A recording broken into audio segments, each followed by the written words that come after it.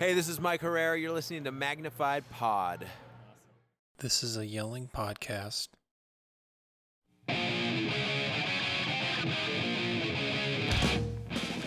From poking at you to plans and everything in between, this is Magnified Pod, the only podcast that discusses culture, religion, politics, and the entire discography of everyone's favorite left coast punks, MXPX. Yeah, And we're back. we are. I'm Andrew. I'm John. This is our podcast. Correct. John, how are you? How are you feeling? I'm good, man. We had to postpone some recording because Chicago got hit with some serious snow. So That is true. shoveling today. Went sledding. You know, Yeah. kids kind of took each other out on the sled. Did you get down with one of those saucers? I didn't. Hurl your body down a hill. That sounds wonderful. We just have this like little thing that I could not possibly fit on, but I was thinking like I should just go get one of those saucers so I can just fly down Dude, myself. So as a kid, I had so much more I was so much gutsier as a kid. Yeah. It's like, oh, you mean I'm at the top of a hill of ice Right. and I put my body unprotected on this rocket saucer and I throw myself down this hill Makes with sense. no way to stop myself? Perfect. Let's do this. Punk as hell. And I remember hurting my ass once because I hit a bump Ooh. and then you just there's the smallest bit of plastic between your tailbone Yeah. and solid ice. And you're just you're just oh man, Not that great. hurts like hell. How are you doing? Well, after last week, you were still coughing and I was starting to feel something Friday afternoon and I powered through the pod and then come Saturday morning, I was just like, Oh boy. it's go time. Yeah. And I've been sick this whole week. I don't know if you can tell. You sound fine. I do sound fine? Yeah. Okay. Because I was wondering if I had to do this a couple days ago, my voice would not have been in a good potting shape. Yeah. So, but I'm feeling a lot better. Still have some of those residual coughs Yeah. and I know what that's like. those nose blows. But I think we are both finally on the mend. Yeah. We're getting better. Yeah. But, but John, Yes. sickness aside, there's something that happened this week Big week. that was amazing. Finally. MXPX, Five Iron Frenzy, That's right. Chicago, Illinois, March 29th and 30th, Boom. Bottom Lounge. It's happening. Could not be more psyched. No, for the lineup, the venue, Dude, 2 nights in a row. this was what we've been talking about for so long. Yeah. And we might actually be able to heard that sound Yeah. with some Five Iron horns. Now, what's funny, what April was saying about how pretty much every time she goes, Yeah, Five Iron is playing with them, and she's heard it before. And when I was just telling you before we started recording that when I texted my friend about the show, I was like, you got to fly out for this. And he's like, we just saw this lineup 5 years ago. I was like, that was before the pod. Yep. And probably at that show, they heard that sound, but it didn't register for Yeah. me. So this time it's going to feel very different. And Yep. I'm so psyched. But not only that, you're talking about our boy Tyler Day, That's right. who we interviewed for the Before Everything and Everything. After Yep. episode.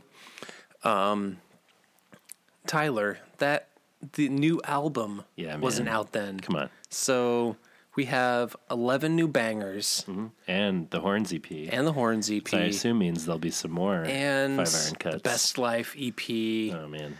Got also that San Dimas High School Football Yeah. Rules Atari's cover. Exciting.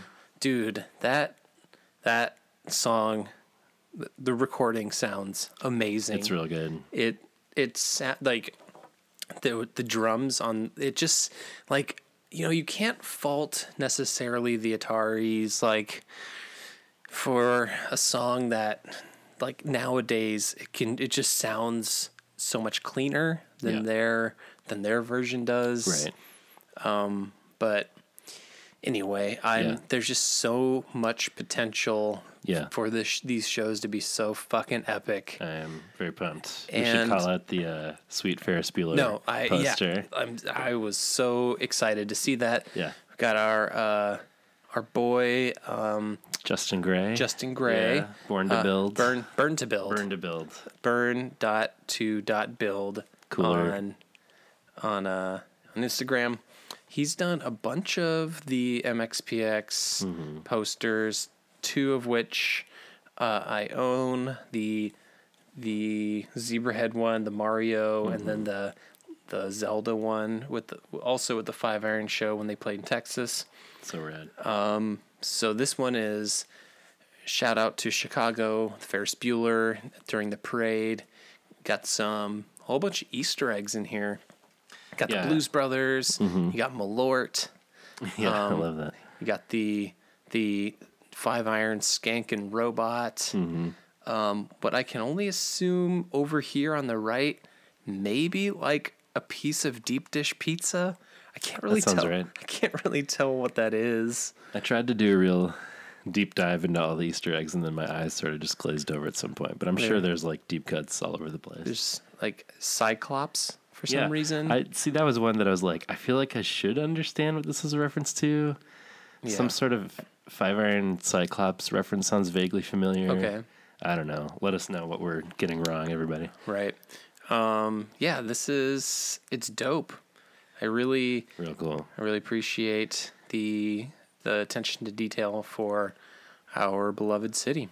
It will be on sale at the show, which everybody should go to, Yes. regardless of where you live in the country. Yeah, they on the Mike Herrera podcast, Yes. he had said, so I honestly have no idea what the rest of this year is going to look like for them. Right. Because he said that if you're in the Midwest, this is your chance. So I don't think No tour, perhaps? I don't think so. I don't know if there's going to be a big, massive tour. Yeah.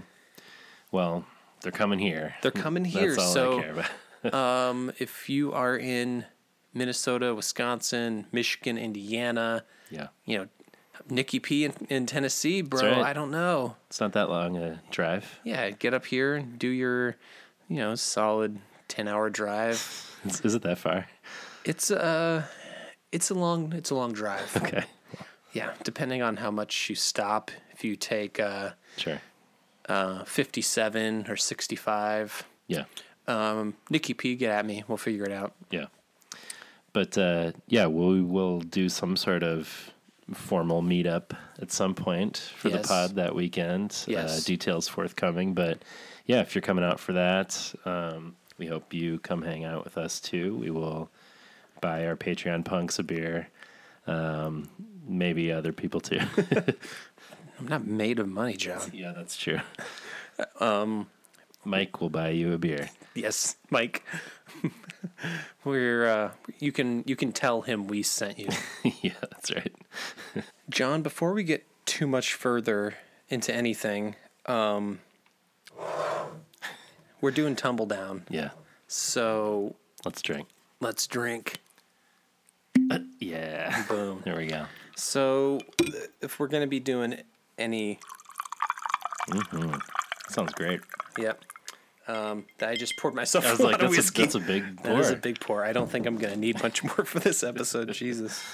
Well, It just sounded so good. You it had to did. keep It going. was. I was focusing on the ASMR, and there we go. Got them rocks. Some stones. Give them Whiskey stones. stones. Boom. All right. So, Cheers, man. cheers, bro. Tumble Down Part 2. Yeah, dude. Coming at you. That's good. I'll get you. All right. So, before we get too far into talking anything about Tumbledown, let's go back a couple episodes because we have some voicemails. Can I leave you a message on your machine? From Nikki P. Okay. That he wants to address a few things from our Arthur episode. Mm-hmm. Hello, my dudes. It is Nikki P back on the pod. I just wanted to make a couple of notes from last episode. Number one, I love that Candy has become part of like the meta of the Magnified Pod. It's great. April, motherfucking badass, bringing out some sour Skittles. Fantastic GMO candy. The superior fruit candy to Starburst. But sour apple is the greatest.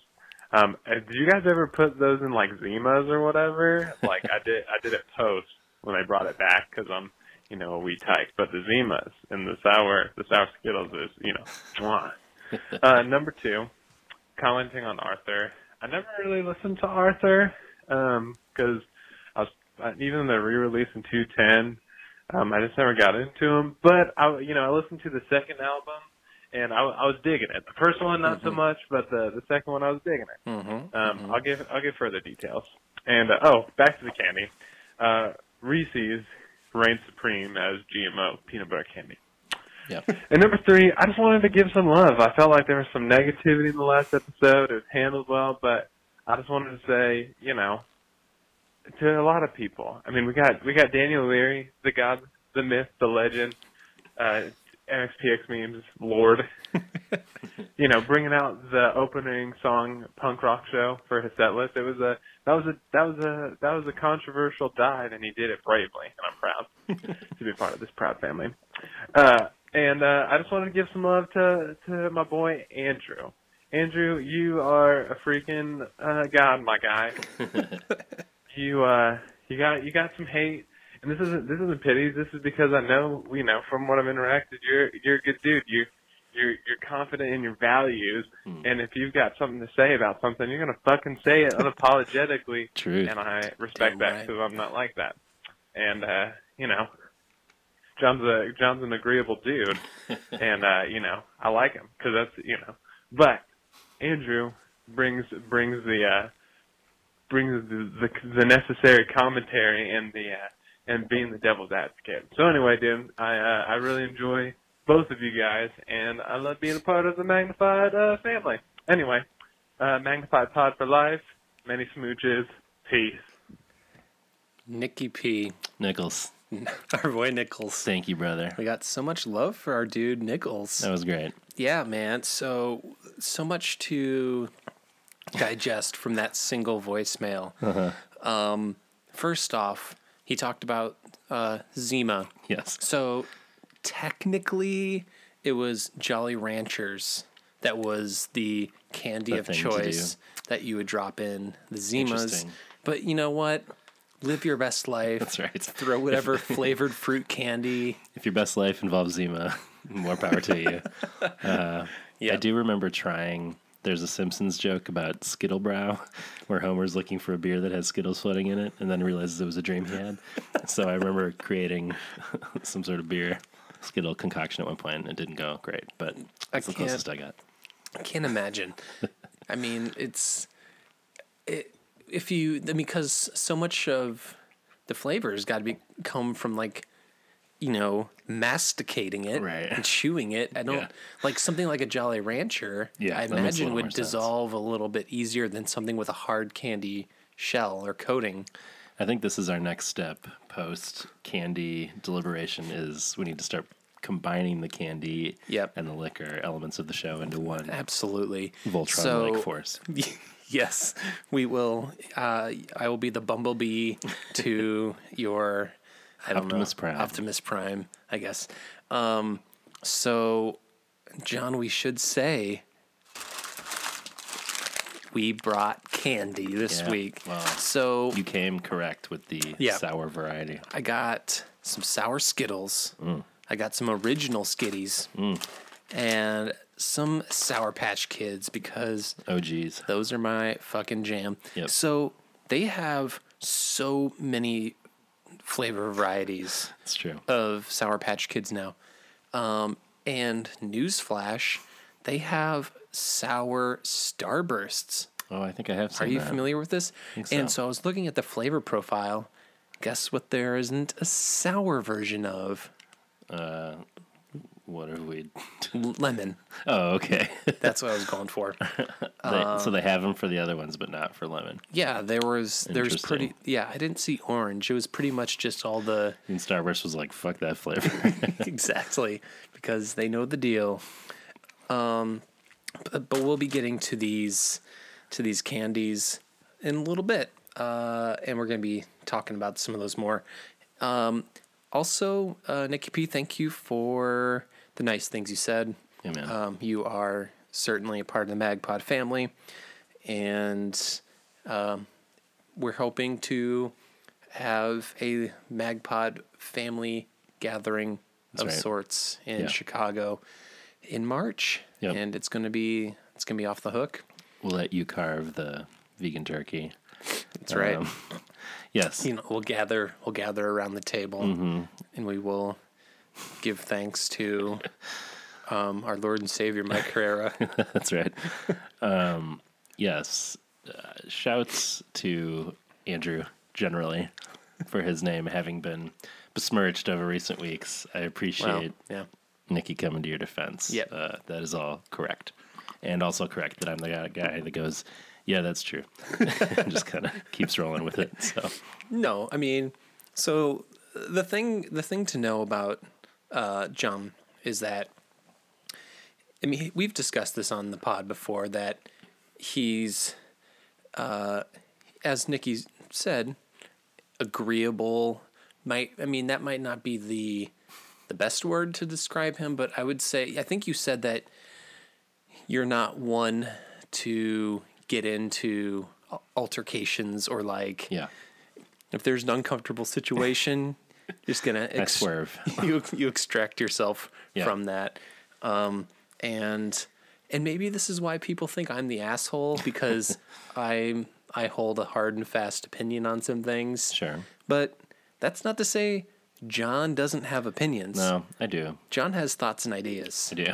And sometimes I feel bad about that like you were saying, well, you're not concerned about like sharing them on social media or whatever, but that like, should I have more whatever backbone to get into it a little more when I'm talking in person? But this could be something we talk about sometime on the pod, maybe as Enneagram stuff. But like, I think we should. I think we've mentioned it, we probably, kind of briefly. in passing, but and I think that's when we brought up maybe some of our Okay. dynamics. So, but I think we should do maybe a deeper dive. yeah, that could be worth doing. Enneagram, talk about, because you are a 2. 9. Dana's a 2. Dana's your wife. Dana's I'm my your wife. co-host. Yeah. All right, I always get those confused. God damn it, John. I was trying to think about who in my life is a 2. Yeah. Dana is I thought you guys were, I feel like there's some similarities between 2s and 9s. Yeah, I can see that. I think, yeah, so the only reason I even referenced it was because 9s, their like type is peacemaker, which is Right. basically like your worst nightmare is like rocking the boat or being in the middle of an uncomfortable situation. Like your jam is Yeah. everybody feeling cool, Right. and like, Right. which can be good. It's a helpful dynamic sometimes, but other times it's like people tend to get mad at 9s because they think that like there's a perception that you're just calm and collected, but really like you have anxiety underneath and you're like Right. internally raging. And Yeah. And are you the like, so what do you want to do tonight? Whatever you want, man. Like, I don't. 100%. Yeah. Before I had the language to say 9 and Enneagram and stuff, when I lived in community and Sojourners in a house with 11 other people, which is too many people, Fact. it became known as U4 Dubs, which was up for whatever, which was my response to anything. And like before I even realized it became a thing, everybody was like, "Let me guess, you're up for whatever." So I would just start replying to emails where it's like, "What do you want to do? Should we do this or this?" I'd just be like, U4W. That's funny. Good story. Let's can you tell it again? It was great. Yeah. Well, So you were living, I was a little boy. you wanted to be a big boy. All right, so Nikki P has another follow-up voicemail. Hello, dudes. It's Nick P once more. I usually don't leave multiple messages, but I feel like there were some things I forgot to address. Number one, I am sincerely grateful for the compliments on my silver pipes of a voice. I appreciate you guys saying that. It makes me feel good, and it doesn't make me feel like I want to be stoner. So I appreciate that. Number two, I hope that some audio quality is better. I forgot to address that too. I don't know. I don't know what's happening. It's been happening when I've left a couple voicemails or called in places where my audio is just terrible, and I think it's just because I'm just not a very good millennial, which is fine, I guess. I don't know. Whatever. I think that's it. Anyway, many smooches, 9 to 5 pod for life. Well, Thanks, we're not going to hold the audio against you. I mean, you're pretty consistent, so no worries about that. So going from the Nikki P positivity train, we're going to jump on to, a little bit of taking us down a notch, me specifically. Hey, Andrew and John, it's April. This message is specifically for Andrew for saying some bullshit about how I like pop country, because that's not true. So I just wanted to set the record straight, because I'm more into the Texas country, old school sounding, whatever. Jason Aldean was rock country, which is why I got into country in the first place. So anyways, I have a lot more things to say about other topics that have been discussed, but I needed to get that one cleared out. MagPod for life. Thanks, April. So here's the thing, and I texted April almost right after she left this voicemail, because, and what I told her, and she actually explains a little bit more in depth in a voicemail, is that, so I have come to country music much later in life. Sure. And so I said, honestly, I'm sorry, I don't really know the best ways to classify I country. don't know what Texas country is, to be honest. I don't either. And she's talked to me about Jason Aldean 100 million times, and so I guess I can. Intellectually, it makes sense that there are varying rock styles of country. That it's not all going to be pop. It's not all going to be really bluegrassy or twangy. It might be a little. We talked about our boy Sturgill Simpson, how he's a little bit more, Kentucky kind of country roots style with a little bit of what's the word I'm looking for? Maybe Americana. Yeah, maybe a little Americana. So my bad. Pop country. In a recent text exchange with Danny Stairs and April, I said that pop country is the Jar Jar Binks of music. I would co-sign that statement. It's just there's no substance to it. Right. If you can, it's so formulaic. Right. And I think that's what bothers me so much. And it doesn't even necessarily need to be, it's not that that style of music is the only one that makes formulaic music. It's just it doesn't do anything for me, right, in the slightest. Yeah. It just seems derivative and lazy. Yeah. Do you remember hearing that back in the day that somebody put those two Nickelback songs over each other, they're and like the same the thing. exact same That's thing. interesting. I'm gonna pull that up while you Okay. you're Well, gonna say something. I was smiling while you were talking about that just now because I was going to bring this up later when we get into the second Tumbledown record, but there's a particular song, speaking of the Before Everything and After Pod, Yeah. that reminded me of that riff we went on about how Kings of Hollywood is basically a pop country song. Yes, yes. That it could be very easily transposed Yep. into one. Right. So I've been walking around in my head all day going, left coast punk rock, that's our scene. Anyway. Get a little steel guitar. That's right. So there's a steel guitar later that reminded Yeah. me of that. We'll get into that later. That's really funny. So here, somebody put "How You Remind Me" and "Someday" over each other by Nickelback. Let's hear it.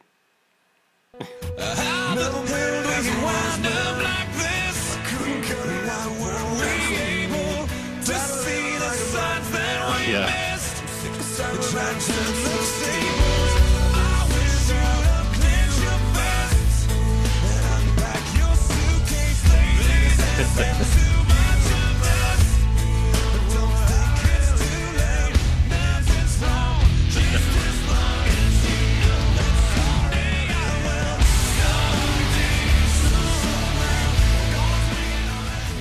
Okay, so we That's don't amazing. need. Yeah.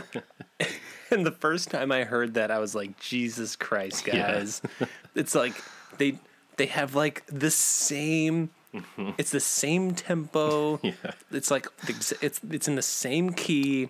Instruments come in at the same moment. They come in at the same moment. It just That's the only thing I like more than Nickelback is double Nickelback, so it's really great. have you so it Dimebag. makes me think of that Parks and Rec where Leslie goes on to the Pawnee community radio. It's like their version of like NPR, and Jazz times jazz equals the jazz. jazz plus jazz equals jazz, and it's just like multiple jazz, two different jazz tracks playing at the same time. And he says, our statistics show that our listeners really love jazz. Yeah, so wonderful. And his name is Derry Merbles, which is like Oh man, the most like good knowledge of that deep cut. yeah. I mean, it's Dan Castellaneta Yeah. who plays Speaking of Homer, plays Derry Merbles, which is like the most like Mike Schur, Amy Poehler name yeah, ever. totally. It's the best. Oh man, Let's so in our previous ep we talked about the purity movement, right. sex, body, shame, feelings about kind of like where we came from in this issue. And April has a voicemail kind of sharing a little bit more in depth about her experience since her only response to our question on Instagram was, fuck you, I'm getting laid. Right. So she has a little bit more to say. Hello, Andrew and John. It's your one true love, April. I am calling. I mean, she's not correct Yeah. in how things have been going lately. So Yeah, we'll see what Danny stares. He might feel a little hurt by that. But, yeah, I don't know. We'll see. I mean, he's under the stairs right now. So yeah, you can't talk to him under that. yeah. Hey, Andy, can you run and get? Can you run and get Danny stairs? Yeah, let me get him. I'm just brewing some stuff over here. Thank you. Appreciate it. Yeah. To weigh in on this whole purchase thing because, as you know, I grew up in a super strict, conservative, cultish church, and they were all about the courtship. I mean, it was like crazy. I remember being at church on a Thursday night, like for Bible study, and there was this video about why courtship is awesome, and it showed this couple that the closest they were allowed to be to each other was to have a Bible, like a shared Bible open in between their laps, but they were never allowed to be alone together, and they weren't allowed to touch each other, hold hands, kiss, anything. And that was basically my mom's dream for me. And You know, as we all know, the Bible is the original cock block. You know, just Very true. as long as you have a Bible on your lap, You're your good to boner. go. you gotta leave room for the Holy Spirit. Yep. as you know, my little comment was just kind of putting it in a funny way, but I really thought that that was all messed up. So I didn't date. I wasn't allowed to. But I think that even just in the fact that I wasn't allowed to date and was so, I don't know, I guess constricted, it kind of screwed me up in relationships when I finally was with people. So there's all that. There's just all kinds of toxicity. But I guess I had some sort of like sexual ethic because for some reason I decided that I was going to wait until 18, but kind of went the opposite of the spectrum and decided, you know, I'm going to be 18, it's going to be, you know, I'm going to pick a guy who's going to be the hottest guy, but no feelings, no attachment, so that get it done, like, I guess have a hot notch on my belt or whatever I was thinking, and then I don't have to deal with the, you know, emotional attachment and the heartbreak and all of that stuff that I hear about that makes sex for the first time, you know, difficult for girls to deal with, I guess. You know, and then the whole thing of, like, you're told something's wrong for so long, and then suddenly, like, there's a day and a ceremony, and you're supposed to be all into sex, and you don't know if there's chemistry. You know, don't know if you guys feel the same about those things. I mean, it's just all sorts of fucked up, and I think a lot of people suffer from it. I hate it, and that Joshua Harris follow-up to I Kissed Dating Goodbye, I had high hopes for it, and I thought it was bullshit. It was just kind of like, well, I think that, you know, what I was teaching was right, but if it hurt you, I'm sorry, and maybe it shouldn't have been that way. Maybe not, like, so extreme as far as the courtship goes, but just, like, the biblical principles of saving yourself for marriage and stuff. But, yeah, anyways, I'm glad that you guys are discussing this, because I think a lot more people than we realize are hurt by it. Yeah. So, that Joshua Harris documentary, I don't know if I really said much about it on the pod, but yeah, it was sort of a bummer. I also was like, oh, this is cool. He's gonna have some things to say, but it was just sort of like shrug, right. No like definitive. He wasn't like I was wrong or I was right. It just felt like my bad if it was painful. It's like, right. Yeah, I don't know. It felt like he was trying to have it both ways, and it's like, I don't know, like, look, I'm talking to all these different people, but not coming to any sort of firm conclusion about it. Yeah, I mean, my understanding of where he's at now is still, I think he's the pastor of like a pretty big, fairly conservative evangelical church, so I would guess that like he hasn't really shifted much. His, like, theology hasn't fundamentally changed, but at least I guess I'm glad that the movement overall has recognized that stuff was real damaging. So yeah. But to April's larger point. Yeah, thanks for sharing, April. Yeah, you know, it's the thing is, like, I don't honestly think that these people are intentionally trying to be hurtful. Sure. I think they think they're right and that this is the best thing to, like, sexual intimacy. I mean, sexual intimacy is a big deal. And people can get hurt. Yeah. But to throw in all the guilt and the shame and the fear with it, mm-hmm. I mean, that's just a recipe for disaster. Yep. And I'm glad April had a good head on her shoulders to know, like, I see through a lot of this at a young age, because a lot of people didn't, and I didn't for a really long time. Yeah, we should maybe shout out a couple book titles that we were texting each other about since we did the episode. One is our buddy Blake Chastain, who does the Exvangelical podcast, which is really good, and Venn diagram of our pod's interests overlap quite a bit. So check that out if you haven't. But he had on Linda K. Klein, who wrote the book Pure, Inside the Evangelical Movement That Shamed a Generation of Young Women and How I Broke Free, which that one kind of like blew up and went into the mainstream. I know she was on like Fresh Air, and her book was a bestseller and everything. So that is worth listening to, and her book is worth checking out. And then we talked about Nadia Bolz-Weber, who's a pastor in the church that I work for. She's got a book that just came out called Shameless, A Sexual Reformation, which is certainly an interesting look around that whole culture. I might be wrong, but so, I mean, this would be on par for the pod by just me making an assumption. But so, yeah, Nadia Bolz-Weber, she is a pastor of a church in Denver. Right. She just left recently, but... Oh, she did? Yeah. I think she's kind of stepping back from pastoring and being more of like a public figure type. Okay. Yeah, what was the name of the church again? Oh gosh, it's like Saints and Sinners or something like that.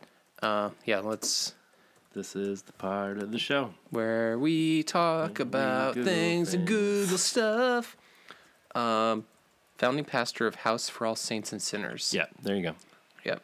And so I was going to say, I thought that Leonore went there. Oh, I mean, I know she helped start Scum of the Earth. That's what I was thinking of. Different church. Never mind. Similar vibe in the sense that it's in Denver and kind of was about attracting folks who were kind of seen as like, the types that may not be welcome in normal churches or whatever. But I think Scum of the Earth is still going. Okay. Sorry, that's not just okay. Whatever. Yeah, whatever. Who gives a shit? Another book. Our girl Jen Mandigo, who we spoke with last week, she texted me a book called "Sex, God, and the Conservative Church: Erasing Shame from Sexual Intimacy." So, yeah, we have some resources that we are going to have to look into. I'm excited about this Nadia Bolz-Weber book. Yeah. You should check out some of her other books. Pastrix, Accidental Saints. So, yeah, she is a badass. She's pretty rad. We should say also that part of what's giving some folks in my office heartburn is that she's currently collecting people's purity rings around the country and melting them into a vagina sculpture. Have you heard about this? No, God, that's so good. So people are sending in her their purity rings around the country, and she's going to make this big vagina with them. So, and so people in your office are kind of bristling at it. Not that I think everybody probably. Well, I do not speak for the church. Opinions mine. #. But like, I think that's not how hashtags work. You say it after. So, weird that I haven't been getting any Twitter traction. No, I think generally people are like fully on board for whatever Nadia does, and then also are like, shit, we're gonna hear from a lot of people now. Yeah.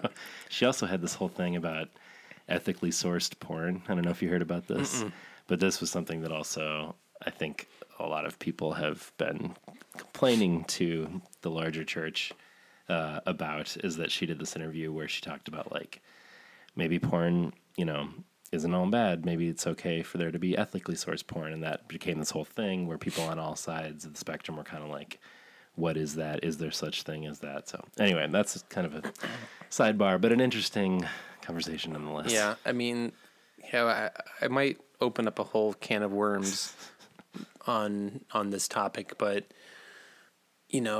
I think when it comes to stuff like porn and other sex work, it's giving there is potential for manipulation and abuse within the sex industry. But of course women have bodily autonomy to make those sorts of decisions.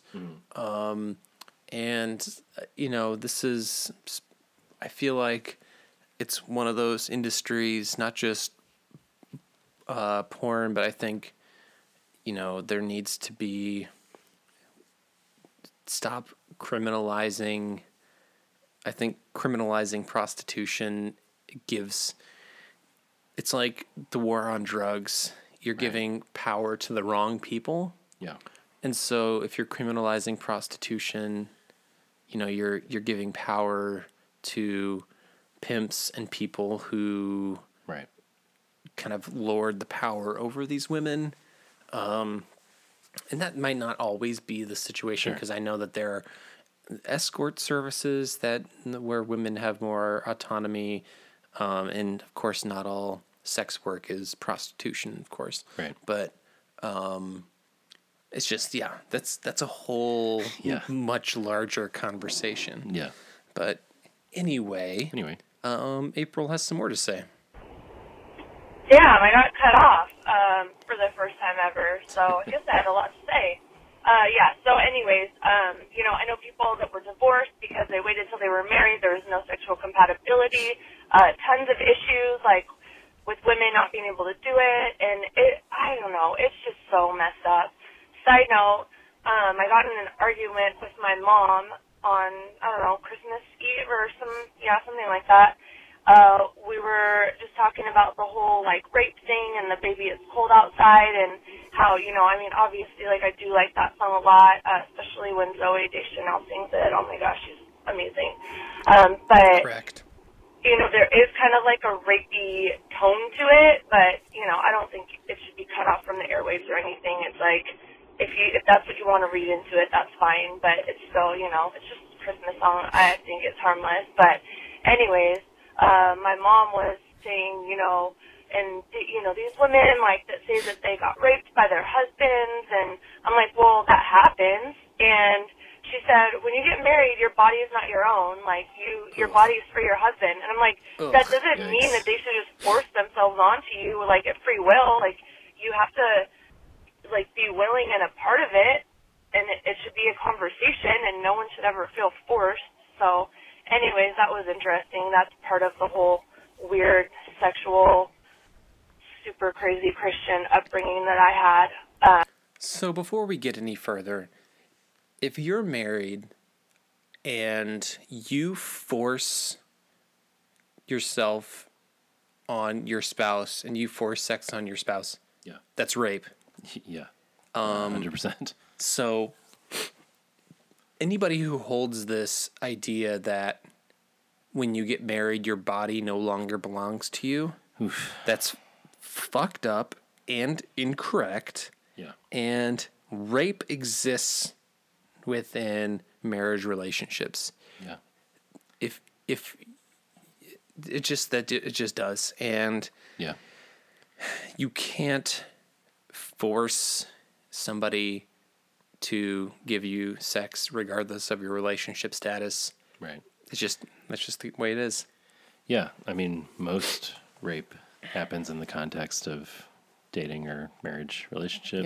Yeah. Most people know they're rapists. So, this gets back to the whole thing you were asking about with, how are we raising boys? And I just think it's got to be, there's this understanding that rape means a specific thing, and usually it looks pretty different from, whatever, a random guy behind the bushes or whatever. It's right. A lot scarier and more insidious than that in a lot of ways. Because people don't know what defines rape. Anyway. Well, this whole conversation makes me think about Gillette. Yeah. Because to me, it's baffling to live in a world where a company makes commercial. It's like, hey, let's not be shitty. Let's try and not be shitty. Right. And people are upset about it. If the thesis statement is men, let's be less awful, and people are mad about that. And hold each other accountable. Right. It's a pretty low bar. It's the lowest bar. And people are like, I'm throwing my Gillette razor in the toilet. Yeah. It's like, cool guy. I will say, it's the same people that are like, Colin Kaepernick, I'm burning my Right. Nike stuff. Yeah. It's like, dude. Yeah, I will say, like, I saw so many people sharing it, like, finally, this is what we need, that, like, when I finally saw it, I was a little underwhelmed. Like, not that I disagree that, like, it's helpful for, whatever statements like that to be made in a big marketing corporate context, but, like, it did feel a little bit like, okay, yeah, that's, like, the bare minimum. Right. But sure, yeah, it's still good. I mean, it's hardly, and to me, it's funny to think, because I see comments like, "Oh, you need to stop pandering to liberals," and I think it's funny that in some people's minds, not sexually harassing women and not beating the shit out of kids is like a liberal thing. Yeah. It's like, It's tough. I mean, like, why does this have to be party lines? Yeah, that almost like reveals some scariness about your like it means probably that whatever your political philosophy is stands in opposition to that, which is like, okay, well, even more reason why I'm not conservative. Yeah, it wasn't like I watched it and like, yeah, good. Right. Like this seems to me like kind of like a slam dunk. And I'm typically not one of those people that when I see a large corporation Yeah. being like, I'm on board for this big messaging. I try not to be a cynical person, but like obviously they're a corporation. They've crunched the numbers. They're not doing this out of the kindness of their hearts. Right. I mean, it's still there is risk Yeah. involved in something like this, but it's not enough. Right. One thing, so I feel like I thought I heard that they said they were going to do maybe partner with some organizations or do something like that, but it's making a commercial is not enough for me to be like heaping praises on them Right. or anything, but Yeah, it was interesting that all happened this week right after we had that conversation. yeah, So. yep, exactly. More from April. So yeah, I think that's all I had to say about that one. Tumbledown is fucking rad. Yeah. I have never actually really listened to it before. Sorry, I'm a bad fan. That surprises me, Yeah, considering me too. It makes me feel a little better, frankly. yeah, that if someone who loves pop country as much as April does, for the record, April loves pop country. Can't get enough. Can't get enough. It's exclusively what she listens to. It's pop country, then MXPX, then Nickelback. Right. But no, anyway, yeah, it does make me feel like, oh, if someone as big of a fan as of the style of music Right. that was under the radar for her, Yeah. well, then not so bad. Fan, I guess. But I actually did see Tumbledown. I don't even know if it was the whole band, but Mike was doing something. It was a Tumbledown thing, I think probably in 2009. So that was cool. That was the first time I met and got a picture with Mike Herrera. So yeah, as you know, I'm into country now, so I think that I appreciate it a lot more than I would have when it came out. Same. But man, it's so freaking good. So I hope that there is a Tumbledown resurgence. And also, thank you guys for recognizing my loyalty and love and always sticking up for you. I will say, though, I know that Tom Duchilla is kind of, you feel like he's being an asshole to you guys. It is out of fun, and I actually really like the dude. So I'm just team Switzerland, right? Is that what it is in Twilight? Yeah, I love all of you, and I love MXPX above all. So I will talk to you guys soon. MagPod for life. Thanks, April. Yep. I mean, minus all that Tom C stuff at the end, we appreciate it. I think we're both pretty sure that he's doing it out of not sincerity most of the time. Right. And then there's a sliver of time that we're like, what the fuck is happening here? Yeah. So Like, I don't think, like, I'm 95% sure. Yeah. That's about as high as a percentage as I can get that Yeah. he's just fucking with us, but Right. like he But a doesn't mean lot. it. But like that other 5%'s like, does he fucking hate us? I don't know. What's happening right I now? don't know even know. Yeah, Well, I just- came here to drink and I came here to fight, guys.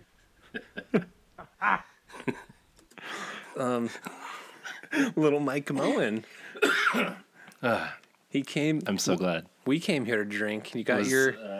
If Mike Moen came here to Hey, drink, man, then we did too. Is that the end of that voicemail? what? Of course not. Ooh, The cackler. yep. He's got some things to say. Oh boy. Yeah. That's great. Yeah, I was just gonna say before when April was talking about. Secondhand high, guys. Oh, yeah. Mike Mullen. That's my name. Later.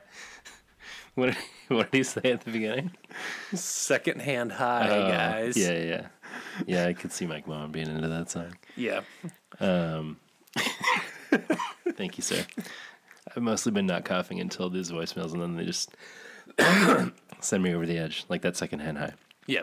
I was just gonna say April was talking about seeing Tumbledown, and I looked up some of their tours, and they played Shuba's in 2010. What? Which I'm like, dang it, that would have been so cool. Shuba's is like a very small venue here in It Chicago, is, and that would yeah. have been fun for us to do. Anyway, I hope think being who a did little- I see? I think I saw Unthalo at I for sure saw Shuba's. them there.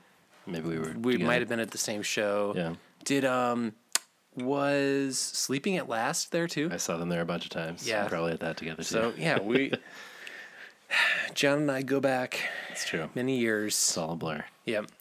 I think we got some. This is a MagPod record. Ooh. This is the lightest Wow. Danny Stairs week ever. He's been busy. He's been playing a lot of games with his family. That's true. He's playing the card games. He's Yeah. playing some Uno. Doesn't have time to leave quite as many voicemails. Yeah. Fuck us. What's up, guys? Your boy Danny Stairs calling in with my top 3 for this week. I'm going to have to go with number 1, Harriet. Number 2, John. And I guess because he's all that's left, I'll put Andrew at number 3. All right, Mac, lots for life, guys. Bye. See, I don't know. I don't get it. What's it about? This is why April is our one and only true love. What's up, guys? Your boy Danny Stairs, driving into work. Just got to the end of your review of Tumbledown. Want to thank you for not shitting on something that we love for once. But also want to kind of call you out because you guys are an MXPX podcast, and this is the first album you've ever not hated by any kind of MXPX-related entity. You hated all of, you really hated Ever Passing Moment. Yeah. I forget what other stuff you're supposed to have hated, but really didn't. I mean, the stuff you really hated. But, I was seeing what's going on. Like, Tumbledown seems to be more your style, since you guys hate all MXPX, and especially Ever Passing Moment. So, anyhow, guys, have a good week. MagPod for life. So, I mean, we hate that JFK stuff that the band really is proud of, but we... I forget. It's whatever. Whatever, indeed. Yeah, as soon as the Chicago shows were announced, I emailed Tom Chill and I was like, they better play only stuff from before 2000 or I'm not going. Yep. We're exclusively looking for Poking at Ya to Buffalo, and that's it, because Correct. all of the other albums... Suck.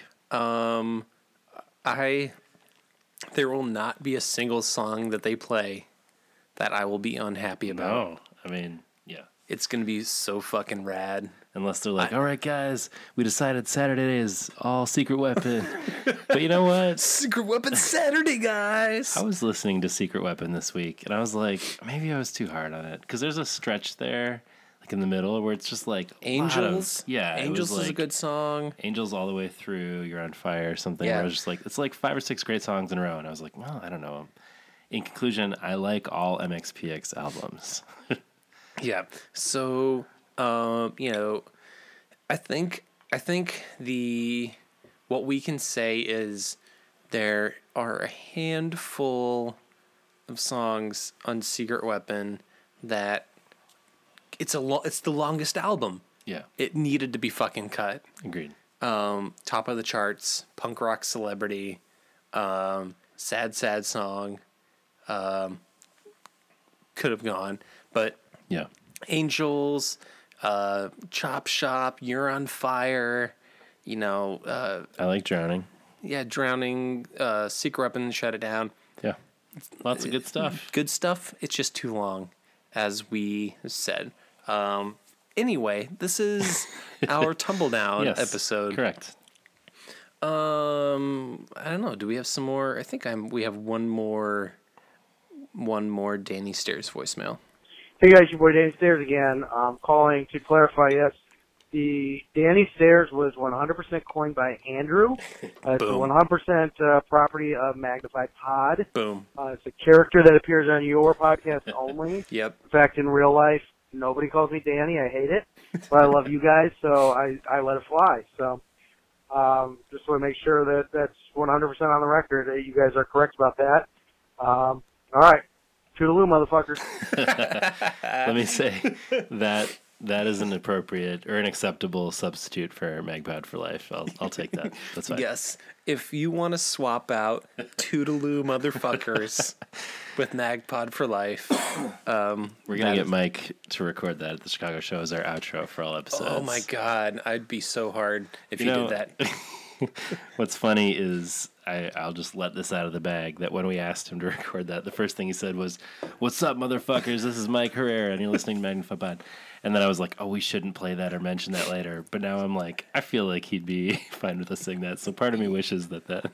I mean, it is. Well, what happened is he said the first part, and then we laughed for like a solid 20 seconds. Yeah. And then but anyway, yeah, it was funny as hell. Yeah. But I was like, decidedly in that moment, we're not. We can't do that. Can't do that. We will get him to say Toodaloo, though. We will get him to say Toodaloo, motherfuckers. It's a Magpod promise. Yep. So, John, we have been talking heavy stuff lately. And I think it's time to get a little light. Ooh. Let's talk things that we enjoy. And we've talked about this with our boy Brian Bouchelt. Mm-hmm. We have talked about it individually, personally, movies. All my favorite movies have the coolest bodies. Yep. You're a movie dude. You have written about movies a bunch. Yeah. You're Cable Guy. Say Anything. Some Kind of Wonderful. And Grease. Those are the your big four. Those are your favorite movies. Specifically because you're about the party movies. That's right. Those are the best party movies one can name. So, okay. I love films. John, we can't bite. I just want to, though. We need to bite every single segment that Scott and Scott do. Done. Anyway, you were saying something real. No, movies. So you are a much more, I guess there's not, what's the equivalent to if someone's well-read, what's the equivalent for? Cinephile? I guess you're a cinephile. Yeah. I guess. I usually say that whenever I meet someone. Hi, I'm John. I'm a cinephile. I'm a cinephile. I'm a cinephile in the sense I'm S-I-N cinephile because I love sinning. You love sin. I love sin. Oh God, it's so good. My favorite part is how much I'm going to hell. Yeah, that's the best part. It's the best part. So here's the thing. I didn't ask you this before the pod, but you have seen a lot more movies, films, if you will, than me. Sure. Probably a lot more artsy films, a lot more. What are you saying? Well, what I'm saying is I'm I tend to be one of those people that watches movies that I like over and over and over again. Oh yeah, I do that too. But So before we get into some of our favorite movies and movies that we think are amazing, is there a movie that you haven't seen that at this point it's I'm like embarrassed about? it becomes to a point where it's like it's embarrassing that you haven't seen that movie yet? So many. I don't even know where to start. What would be the... There's one off the dome. Let's hear it. Schindler's List. Oh. I've never seen Schindler's It's List. worth seeing. 25 years old. Yeah, it's still worth seeing. Yeah, but it's also like 3.5 hours long or It's something good. like that. It's good. But it's like one like everything. This is like on a much smaller scale, but I've also never seen The Sixth Sense. I've got it on DVD if you want to take it home. Here's the thing. Do you want to know one of the reasons I never saw The Sixth Sense? Yes. Because somebody told you the twist? Yeah, do you know who did? No. Andy Richter on Conan. Ooh. Late Night with Conan O'Brien. Not long after it came out, That's not cool. he ruined the ending. Not cool. How did they? I don't even know how they let That's weird. I that. don't remember that. How they let that air. I was like, what the fuck? Yeah. Or maybe it was past the point, but even Conan was like, what the hell? I haven't seen it yet. That's weird. So I was like, God damn it! Thanks, Andy Richter. Come on, Andy. I mean, the first ones that come to mind, and maybe this is like classic cinephile talking, but like I can't remember how many of those Chaplin films I've actually seen. Okay. And how many I've just seen clips of, but like Modern Times and City Lights are supposed to be like Sure. among the best movies of all time, and I don't know if I've ever actually like sat down and watched them. Rashomon. Rashomon, gosh, this is another one that I'm like, have I actually seen it? I've seen a decent amount of Kurosawa. I think I've seen some of it. Okay. I was also like #blessed to have the Independent Film Channel. Don't you mean blessed hashtag? Yeah, that's usually if you want God to see them, put the hashtag after. I don't know what I'm talking about. Or Satan. And so I don't know if you remember this, but so I didn't have cable, but my grandma did, and I would go to my grandma's every day after school. And before IFC was IFC, where they played like just Arrested Development or whatever they play, it was like the Independent Film Channel. And they would truly play like weird stuff from all over the world and from all times. And I saw a lot of stuff just like as a kid after school catching up on these kind of like movies that are very important. So I think I may have seen at least some of Rashomon at that point, but every kid's favorite movie. yeah, it's like you gotta see it from all sides, you know? Yeah. No, there's a lot of... So when you weren't watching Rashomon as a kid, what would you, growing up, what did Mulleted Johnny get down with? Gosh, well, as we've discussed, I wanted to be an animator. Sure. Until like too long into life that you should want to hold that goal. Same. So like Roger Rabbit was real big for me. Okay. I mean, Batman, the 89 Batman I saw in the theater and was obsessed with it. Yeah. I mean, it's just like a classic noir. Yeah. Oh, Dick Tracy. Did you see Dick Tracy? Yeah, hell yeah, I saw Dick Tracy. The colors in that movie, legit, and production design. Another sort of noir, like a movie that was actually going for comic book style. Was that Warren Beatty? Yep. Yeah. Props to that dude. So, hey, John, before we get too far into this segment, you want some candy, bro? Yeah, I do want some candy. Okay. So, what do you want to do? You want to start with some original skitties? Yeah, maybe we should do... Maybe this should... Because weren't we talking about doing a taste-off for Skittles? Yeah, let's get into the Skittles. Let's get into some skitties here. I don't have strongly held opinions about which are the best flavored Skittles. Right. So, as Nikki P says, great GMO candy. Yeah. They're starting to produced with genetic engineering on the package. Cool. Gluten-free though, bro. All right. Well, then it's good for you. Yeah. Okay, so we got some green. Got some yellow. Oh, I can already smell that classic Skittles aroma. So we got some green, we got some red, we have some yellow, and then we have grape. Okay. So I'm assuming those are the only 4. Wait, no. Wait, There's there's 5. orange. Yeah. In my head, for some reason, purple's the best. What am I missing? What am I missing? Where's the orange? Orange. Is this? There we go. Purple's pretty good. All right, purple. We got the purple. Tastes a little like Dimetapp, like grape medicine, which I like. It's definitely a Concord grape sort of flavor. What else? What'd you get? Red. Red. Red might be better than purple. I think red might win. Yep. You're just a Red Rider across the board. Red or die. That does, bro. I wish I bought some Starburst, so we could have done a taste test yeah. with the red Starburst, because that is Put one very on top of the other one. well. It's pretty similar. This says it's strawberry. The So I other wonder if it one's- would taste like the pink Starburst. Oh, it could be. It's kind of very similar.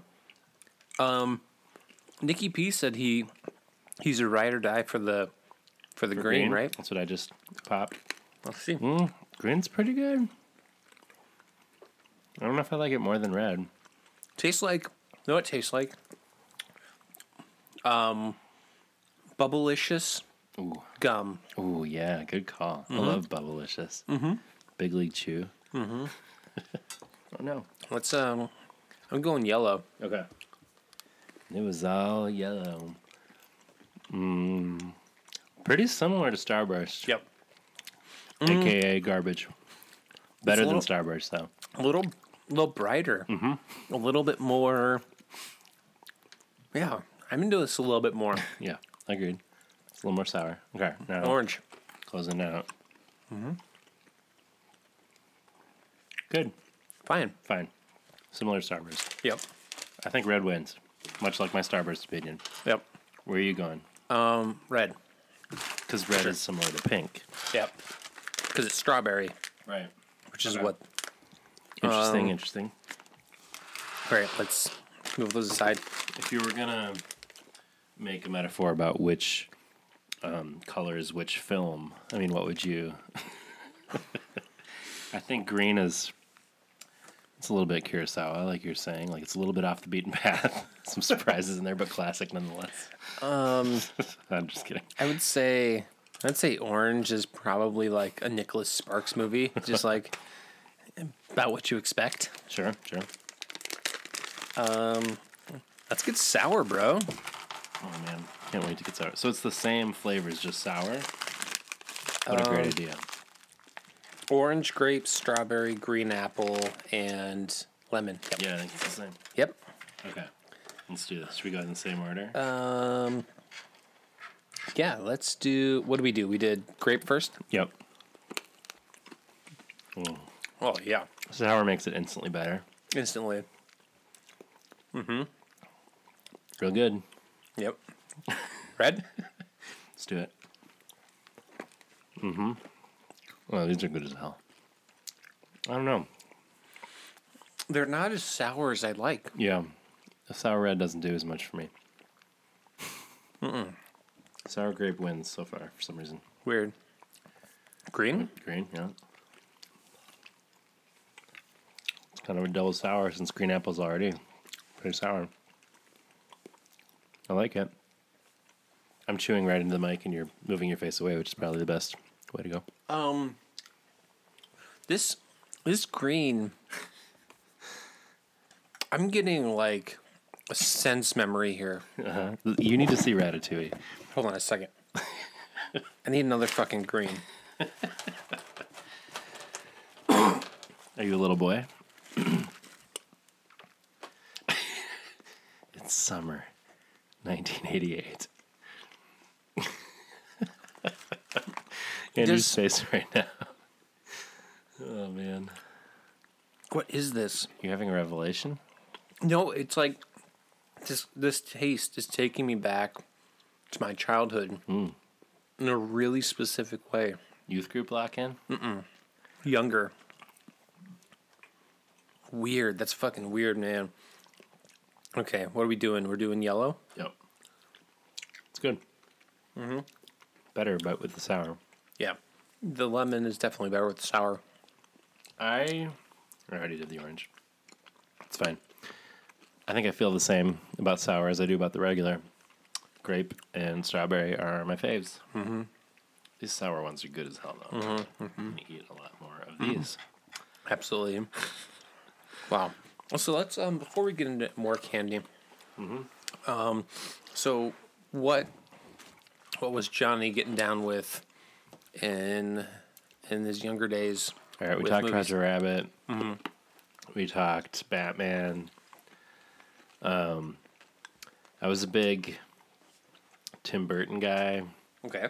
and Steven Spielberg, which is pretty like Jurassic basic. Park?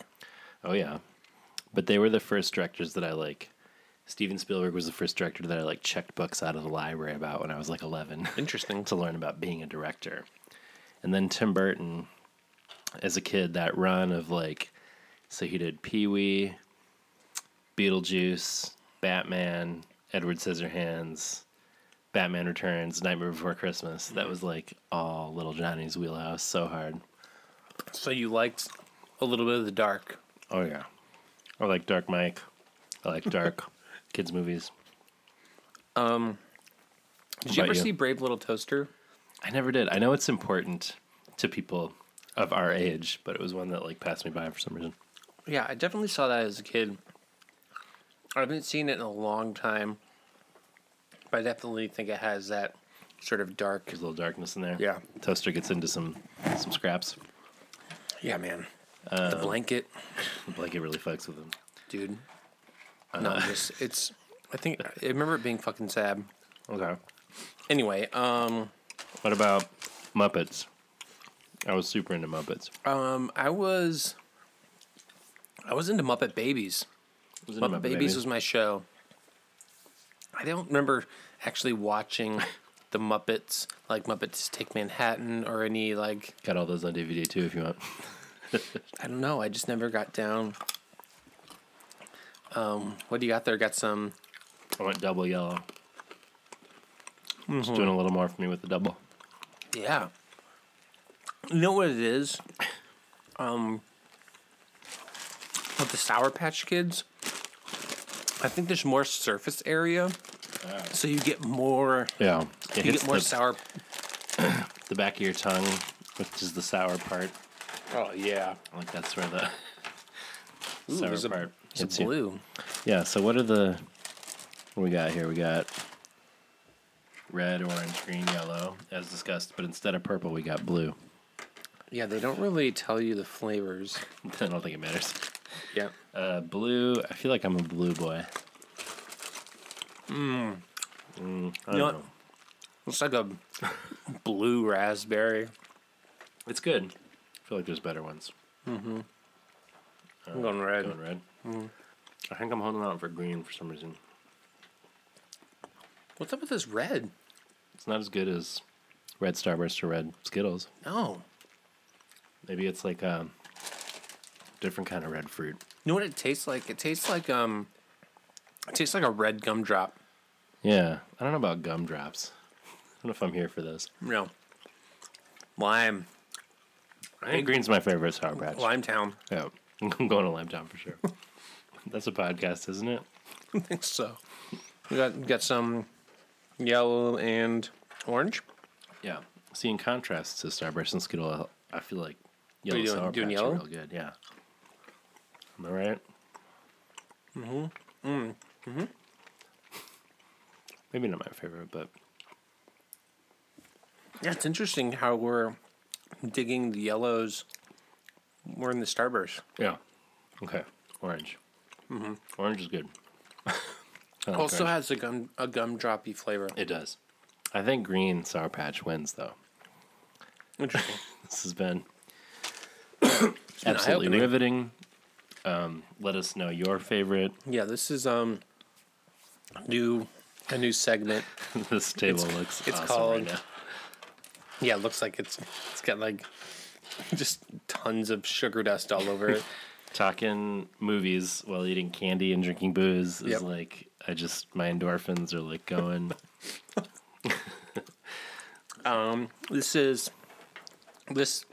This episode of Magnified Pod is brought to you by Wrigley Candy. Mm-hmm. This segment will be known as John Potter's Pod Fodder. Thank Where you we for just- nailing it. Yeah, we just talk about candy. I love it. Mm-hmm. That's perfect. So anytime we want to just talk about some random bullshit, it'll be an episode or segment of John Potter's Pod I Fodder. love it. There's no good MXPX song to provide bumper music to that, but No. perhaps if hey, Mark Down the Walls, maybe your band could create a hardcore John Potter's Pod Fodder. Or Alex Retro if you want to, Atomic Treehouse wants to do John Potter's Pod Fodder theme. Yep. I support that. We are here for the John Potter's Pod Fodder theme music. Green and blue together. We'll see what they do. Oh, God. God, Sour Patch Kids fucking rule. I mean, I'm here for all of this. All right. How much of the Sour Patch Kids do you want? All of it. All of it. We're doing red Sour Patch, Whoa. purple Whoa. Sour Skittle, Whoa, whoa, whoa. and green regular Skitty. I think you're about to fall backwards onto the floor. Is it a revelation? Do you see the Lord? I just saw Jesus' eyes. He was like, "What's up, dude? This is the combination to get you into heaven." This is, figure it out, bro. You know how Jesus sounds. Sounds just like, Bro. So movies. yep. What were you into? Back to the Future. 8th grade, 1997. UHF. Oh, of course. I discovered Weird Al in maybe 1995. And it took a couple years before I realized, because the internet was in its infancy. It's true. So I couldn't just go online, No. go Weird Al, go to his Wikipedia page and see all that. I checked out UHF on VHS from the library Yes. and Best seven. watched that shit over and over and over again. So good. That was my jam for so long. It's still my jam. So if you like Naked Gun, like Leslie Nielsen movies, or what's the name of that? Oh man, what's the name of that fucking movie? Top Secret. Oh, Did you ever see Val Kilmer? Yeah, with Val Kilmer. Oh, yeah. So that was in 1984. So that was pre UHF, Yeah.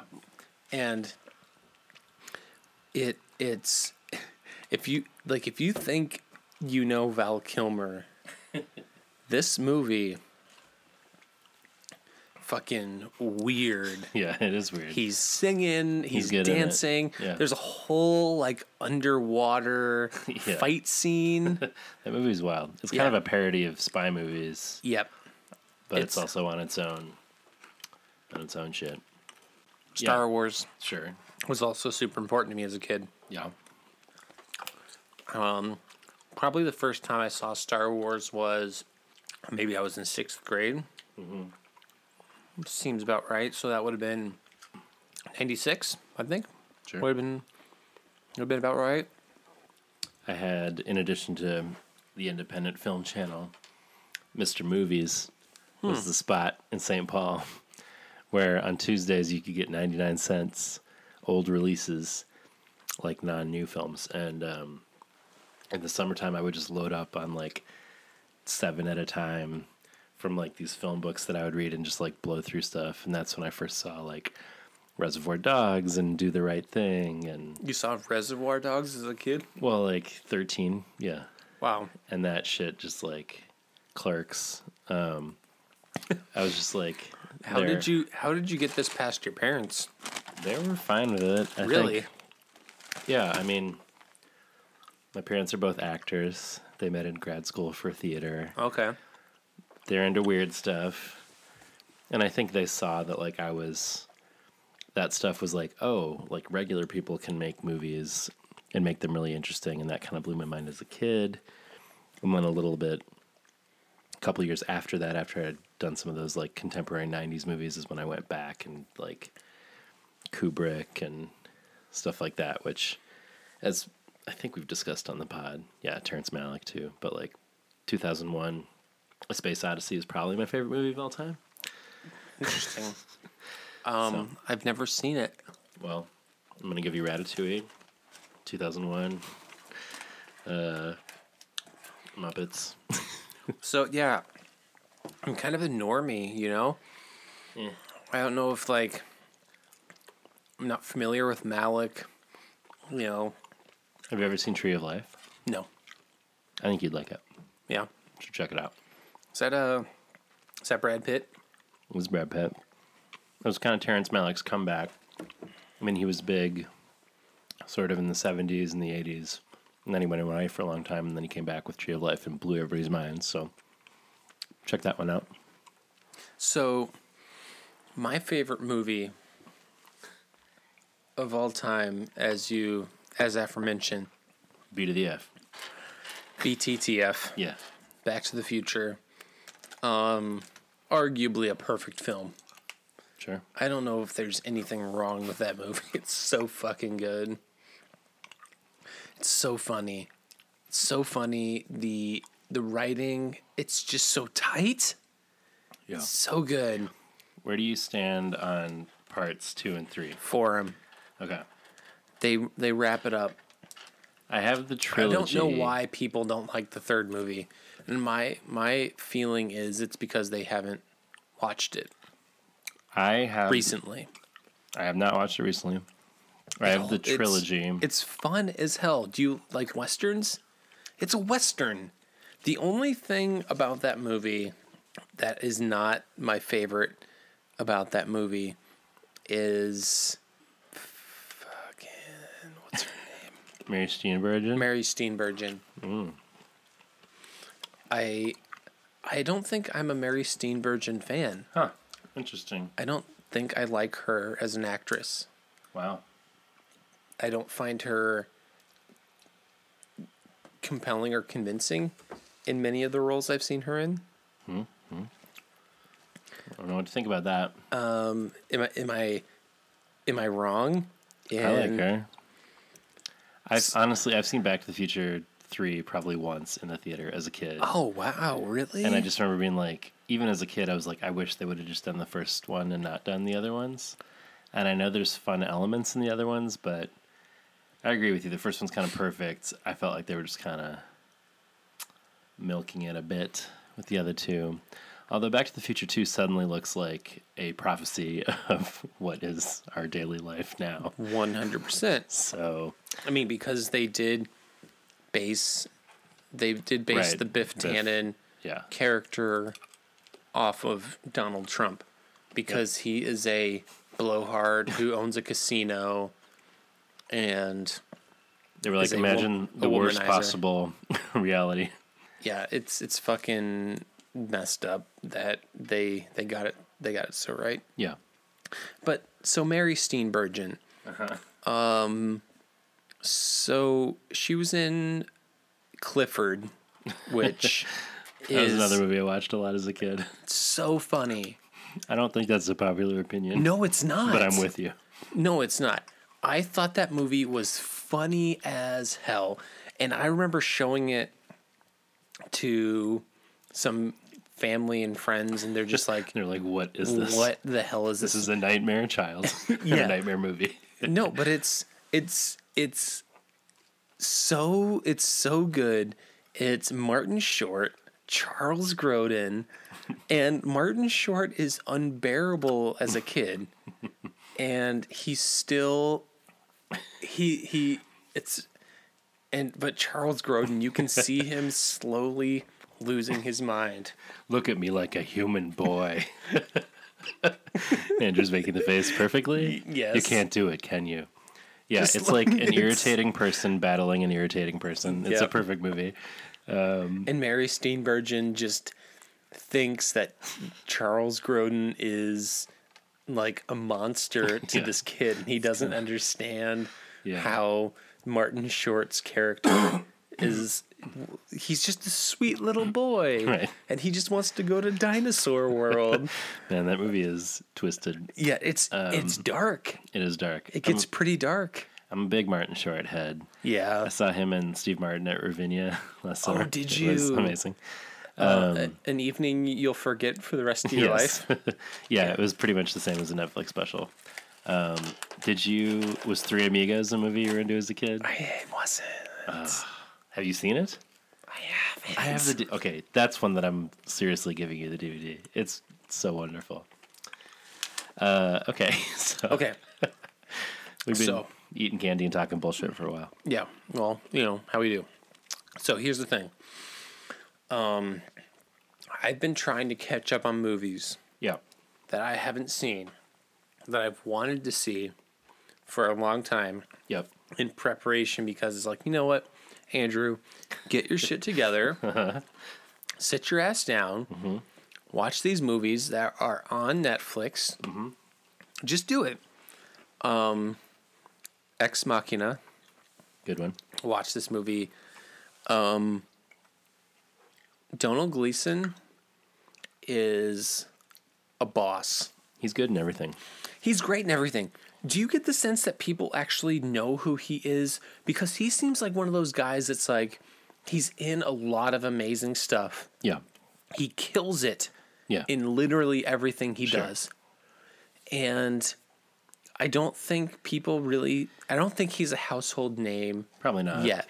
But at this point, like with Star Wars, I think everybody knows his face at least. Yeah, but also Bill Weasley. Bill Weasley. But I don't think if you said, "Hey, Watching that new Donald Gleason joint.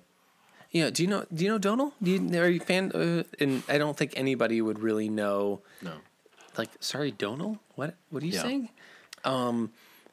And like, so he's unbelievable in that in Ex Machina.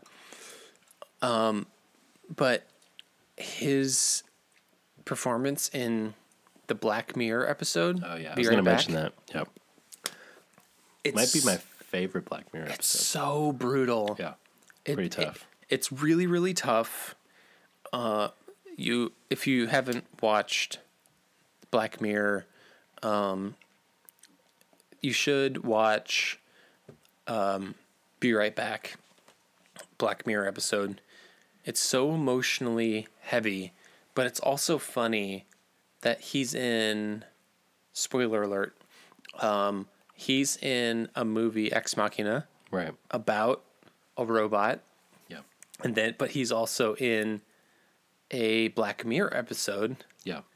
where he is a robot. Yeah. Very similar territory explored in some ways. Yeah, some similar, but not too. The thing about Black Mirror is they explore things to a degree that it's like it doesn't feel too far off. Oh, totally. I feel like everything in that show is like within the next couple of years, probably. If we're not already Right. Living some living of it. for some sure. of it, but Yeah. and No Country for Old Men. Yeah. Jesus Christ. So Thoughts? I just watched this movie for the first time. It came out 12 years ago. That's wild. Does that blow your mind? Yeah. Because I saw that in the I- theater and it does not seem like it was 12 years ago that I thought. 2007. Yeah. I heard great things about it. Obviously, it's a Coen Brothers film. It won like all of it. Yep. It won 4 Oscars. Yep. I think, did Javier Bardem win? I think he did. Yep. So I'm not a violent movie kind of guy. Yeah. This to me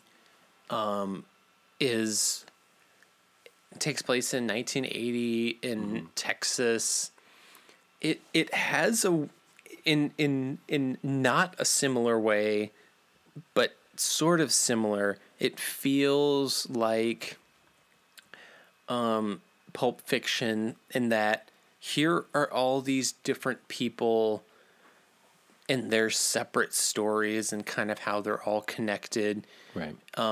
It's not totally Pulp Fiction, but it does feel like, because there are these long stretches where it's like here is Josh Brolin's character kind of like he's hunting and he's coming upon this scene. Right.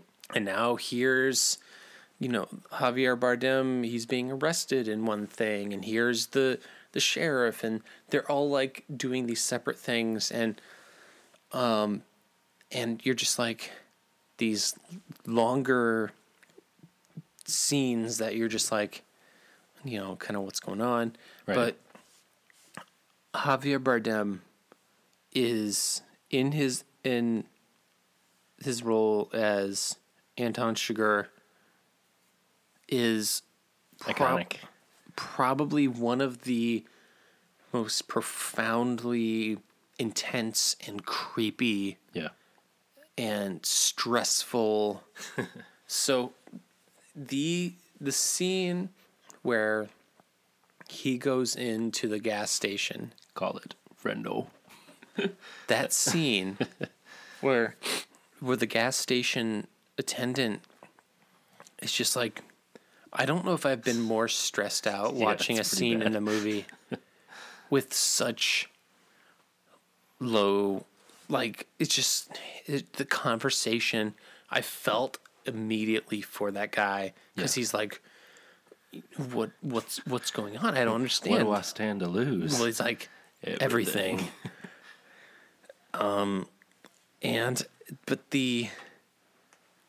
He's like, when do you close? What time do you normally go to bed?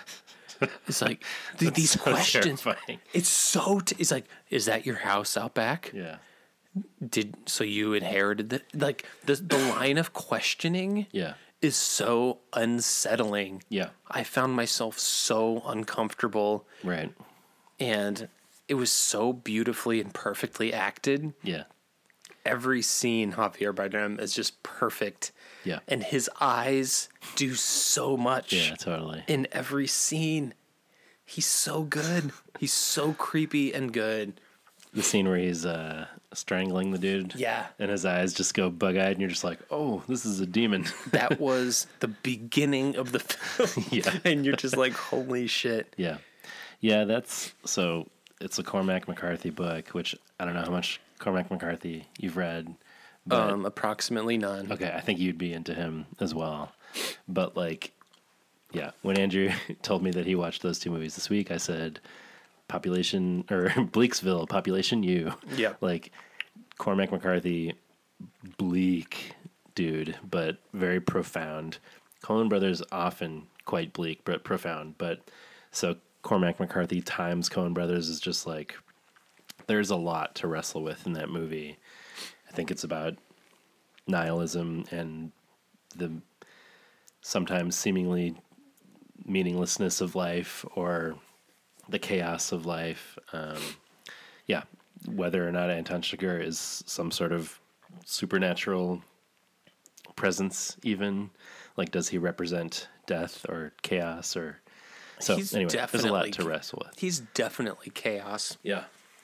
The end of the movie, where he's driving, but that part where he looks in the rearview mirror and he sees the kids, and my thought was, he's going to stop the car.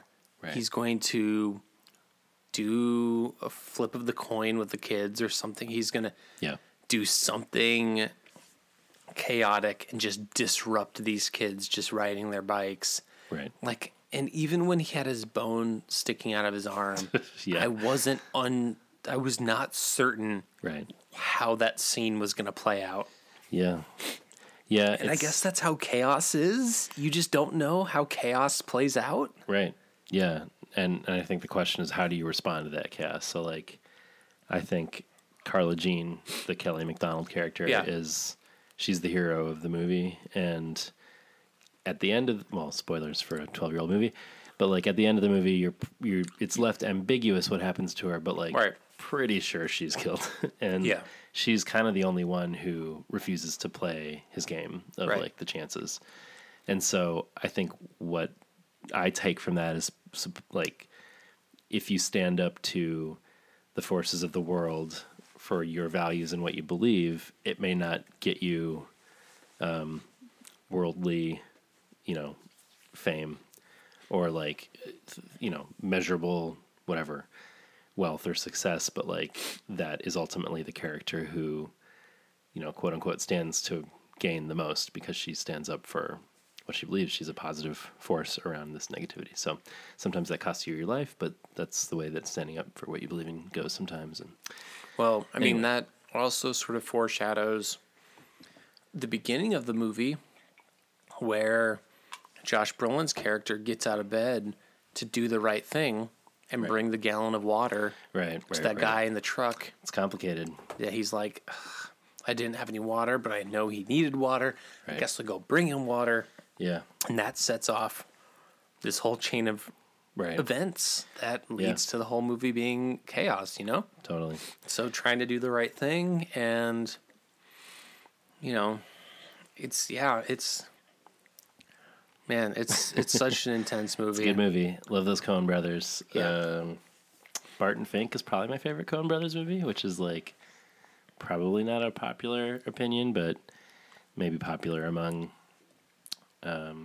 writerly types who love the Coen brothers. Yeah. I don't know what that movie is. It's a metaphor about a writer meeting Satan, sort of. Another one that I recommend. But yeah, I did, to prepare for this a little bit, just kind of put down some notes about some of the movies of the last year that I really liked a Okay. lot. Because the idea of just talking movies broadly is overwhelming to me. So kind of like we did our favorite records of the year. Yeah. I don't know if this is my definitive favorite movies of the year, but these are some of the movies that I was impacted about the most. So maybe I'll Okay. go through those briefly. Hit But Roma is probably my favorite movie of 2018. It's on Netflix, but I waited to see it in 70 millimeter at the Music Box Theater here in Chicago, and my mind was kind of blown by it. It's really beautiful visually. It's in black and white. There are all these huge panoramic and wide shots and long tracking shots and shots that go like 360 with the camera around the whole room. And it's about classism and sexism and racism and war without focusing explicitly on those. Instead, it's like this very intimate story of one person. So that movie kind of blew me away. First Reformed is another one. Have you? No. You would like this movie. I think. First Reformed? Yeah. I think a lot of our listeners would like this movie too. It definitely explores really interesting questions of faith, including kind of mainline versus evangelical, the future of the church, your calling, what to do as a person of faith and as an activist, kind of in the context of 21st century when we're faced with what we're faced with right now. So it's about this. It's written and directed by Paul Schrader, he wrote like Taxi Driver and a lot of well-known movies kind of about these like struggling men facing like the big questions of life. But this one is about a pastor of a Reformed church where like nobody goes, but this big mega church kind of buys them out to pay their bills and kind of keep them afloat. And a lot of the movie is these meetings between the pastor of the Reformed church and the pastor of the mega church kind of hashing out like, what does church mean? What does a life of faith mean? And it's very dark, but it's also kind of surreal and transcendent. So anyway, really interesting movie. Is this has Ethan Hawke is the main dude. Okay. Anyway, that is an interesting one. Speaking of Ex Machina, Alex Garland, who's the writer-director of that, also did Annihilation this year, which I also think you should check out.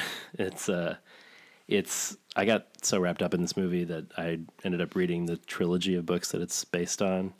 It's called the Southern Reach Trilogy, but it's very trippy. It's about these female scientists that go exploring this unexplained area. Yeah. I think I did see the trailer for that. That was Yeah. Natalie Portman, yeah. Jennifer Jason Leigh. Yep. Good cast. It's worth checking out. Oscar Isaac, of course. He's the dude. Does he have to be in every Alex Garland movie? He's in every good movie. That's not true, but he's got a great track record of movies I love. Can I just interrupt for a second Yes. to talk about Oscar Isaac in Ex Machina? Yeah. Because not dissimilar to Javier Bardem, you're just like, I don't know what this dude's deal is. Right.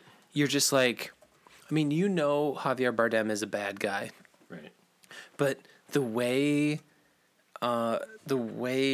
Oscar Isaac plays the character in Ex Machina, you're just like, I found myself super unsettled Totally. the entire time. Yeah. They both play these characters of intensity so well. Yeah. Yeah, and that came just after Oscar Isaac starred in the Coen Brothers, Inside Llewyn Davis, which is like those two characters could not be more different, and yet he's the same person somehow who plays them. Yeah, so Annihilation. It's kind of sort of weird fiction, sort of sci-fi, sort of philosophy. I ultimately kind of thought the book's exploration of those themes was a little more interesting, but the last 10 minutes of this movie are unlike anything I've seen in the movies for a while. And it's got this great synthy score by Jeff Barrow from the band Portishead and Ben Salisbury. I'm going to name one more movie, then I'll be done. But Mandy, have you heard of this? Barry Manilow? No, but you need to look this one up too. It's written directed by Panos Cosmatos, who did Beyond the Black Rainbow also. Nicolas Cage. It stars Nicolas Cage, but if you have an idea of what that might... It's very different from that. But it's also, like, it's this weird hallucinogenic... steal the United States Constitution. So put all those Nicolas Cages... Okay. Like, it's not like he...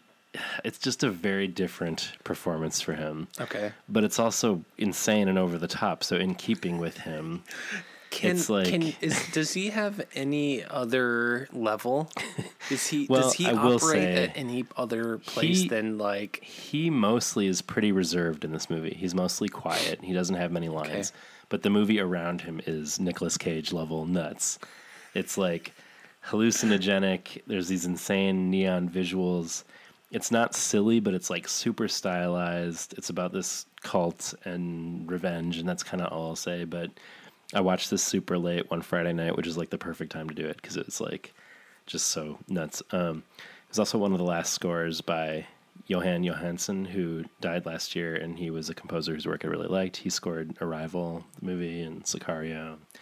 Anyway, he did this great 80s inspired score for it. So those are kind of the movies that did the most for me last year. Let us know yours. Yeah, let us know what you're watching. Yeah. Because we had talked about this off pod, but as of yesterday, you hadn't watched Bird Box yet. I still haven't. I want to.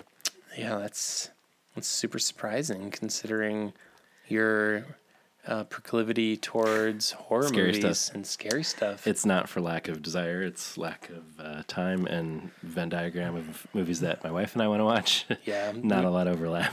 Yeah, Dana and I, she would not watch either Ex Machina or No Country for Old Men. Not surprising. No, she would, like me just describing Javier Bardem, she's like having none of it. Yeah, I saw both of those movies in the theater by myself. Just the way to do it. Yes. Yeah, I did watch a documentary about white supremacy the other day, too. What was that? It was by a Norwegian Muslim, let's see, what was, okay, Right. it's called White Right, Meeting the Enemy. Dia Khan. Yeah. This came out a couple years ago, and it's a very different approach. So she's a Emmy and Peabody award-winning filmmaker, and what she does as a Muslim woman and filmmaker is she goes and sits down with white supremacists and white nationalists and people who want an ethno-state, and she has conversations with them about their ideology and kind of just like getting a chance to know them and hear about them. And it's some of these people who are marching against like even the existence of her living in the United States in many ways, become friends with her and like her and soften their feelings about, like, there's one guy who ends up like resigning from a position that he's holding because he's like, I care and respect you too much, and I was thinking like, it's like, you're my friend and I couldn't see this happening to you. And when she reads things that people like comment to her, these guys kind of bristle. They're like, I don't like hearing people say that to you. And one guy's like, you're the first Muslim I've ever met. And she just stays super calm and respectful in the face of this super violent rhetoric, you know? And it's amazing. It's really amazing. It sounds really cool. Yeah, so it's called White Right Meeting the Enemy, and it's less than an hour, and it's pretty intense stuff. She was actually in Charlottesville. Oh, wow. Marching with the white supremacists. Like while she was doing the movie. Yeah. Wow. Doing the film, and just like not too far away, Heather Heyer is mowed down by a car. Wow. Yeah, speaking of 2018 movies, Black Klansman ends, the Spike Lee movie, ends with this actual footage from Charlottesville. It's just like, really knocks you out. I was going to say that White Rights reminded me of Abigail Disney, who's like a descendant of Walt Disney, but she's a documentarian now, and she made this movie Armor of Light a few years ago. Okay. But her style is pretty similar to what you were saying about White Right, where it's like that movie specifically, Armor of Light, was about her interviewing evangelicals on the topic of gun violence, and she like grew to have real relationships with a lot of these people. Anyway, interesting stuff. She's evidently she's still friends with some of these people. Yeah. It's intense stuff, man. Like, you watch this and you hear some of these things and you're just like, I mean, young, white, disenfranchised men, right, who feel lonely, misunderstood, abused, powerless, no opportunities. Yeah. And here is something that gives them all of those things. Right. Yeah. And some of these white nationalist guys, one guy says that he's set up in Detroit for those specific reasons, because it's a great recruiting because of those reasons, that people feel disenfranchised and you know, forgotten, and it's like, they're actually going after these people because they're like, you're exactly who we're looking for. So it's a fucked up thing, but she's doing some really powerful work, and it's pretty amazing stuff. So anyway, we've talked a lot. We've talked a lot, and we haven't even talked Tumbledown. So this might be our longest episode ever, or it might end up being, you know, some Patreon. Who knows? But we're gonna take a break. When we come back, we're gonna be talking Empty Bottle, and this bottle goes down easy, my bro. Word.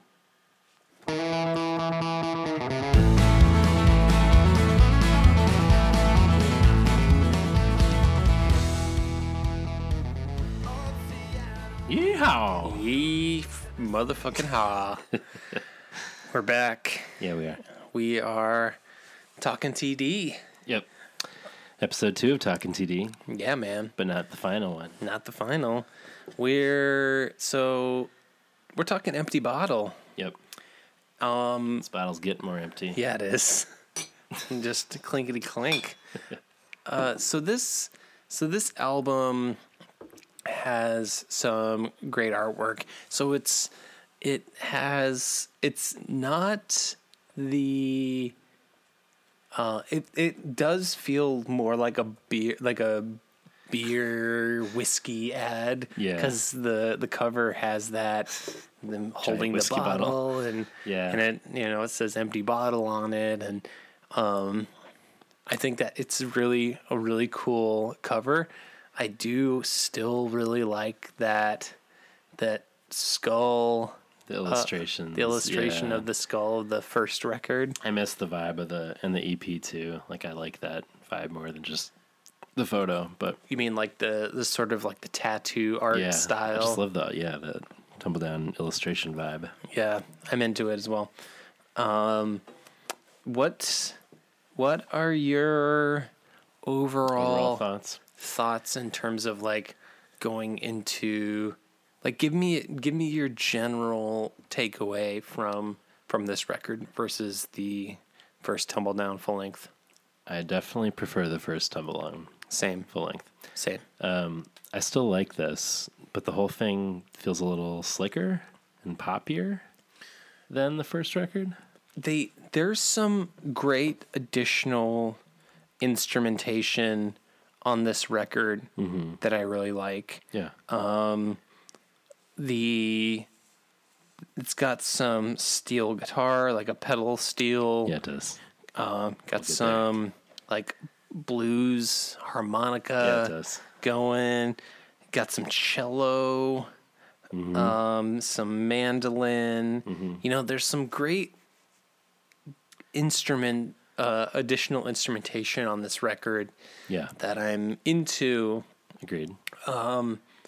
I don't think anything on this record reaches the high of the first record. Agreed. I'm with you. Secondhand High or The Butcher of San Antone. Yeah. It doesn't, even Let's Drink or Break Out of History or Moving On. There's nothing on this record that gets me as like high or excited. I agree. I mean, the self-titled record feels very country, and it has like this jangly guitar, and there's those wall-to-wall solos, and it feels a little more darker. There's more barn burners. This one is a little, it's not quite at this level, but it feels a little more like an arena rock style version of Tumble Down. Like, it's much more straight ahead rock generally, I'd say, than the first record. And I don't want to give anything away, but I feel like you might be surprised by what my number one is, because it's like the most like that. Interesting. And I said I was super into how country sort of the first record is, but I can't deny how great that song is. So I don't mind the shift, but it's definitely, I prefer them staying in the kind of dirtier, countryer realm. I'm here for fucking bar brawling Yeah. Mike and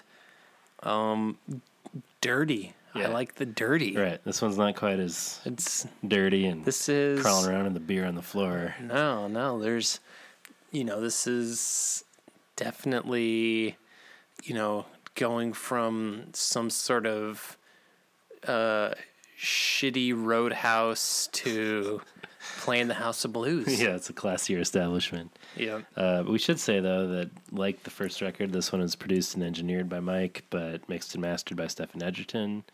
Also on the End Sounds label again. This was the same year that the Arthur full length came out, and I feel like this is it's kind of similar almost in terms of what happened with Arthur.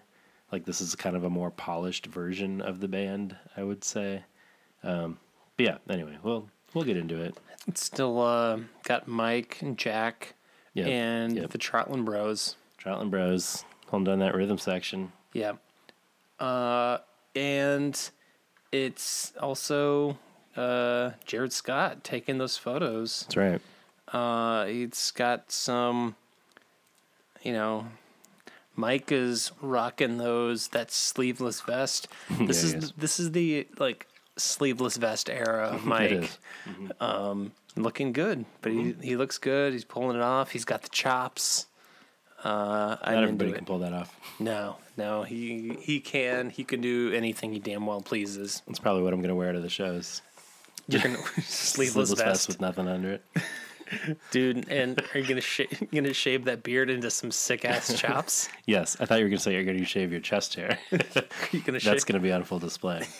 you just need to have like a landing strip, just Gross. a big strip right down to the happy trail. Everybody wants that. Well, somebody's got to compensate for all the facial hair on this podcast. You're pulling all the facial hair weight. Yep. That's what I always say about myself. Because, spoiler alert, I can't grow facial hair. Yeah. Well, It's a sad day.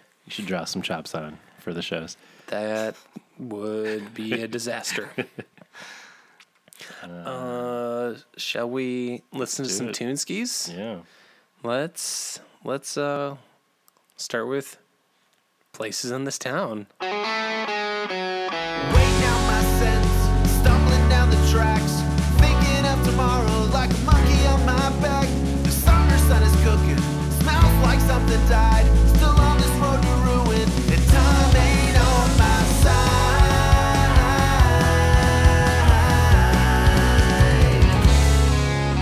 This cash is burning holes in the pocket of my jeans, and Texas is the reason that I do what I please. Change is coming faster than a thief before the dawn. I'm ready and I'm willing, so bring that bad bitch on. There's some places in this town that even I won't go. So if you make it back, be sure and let me know. The years keep blowing by me while the days are passing so slow.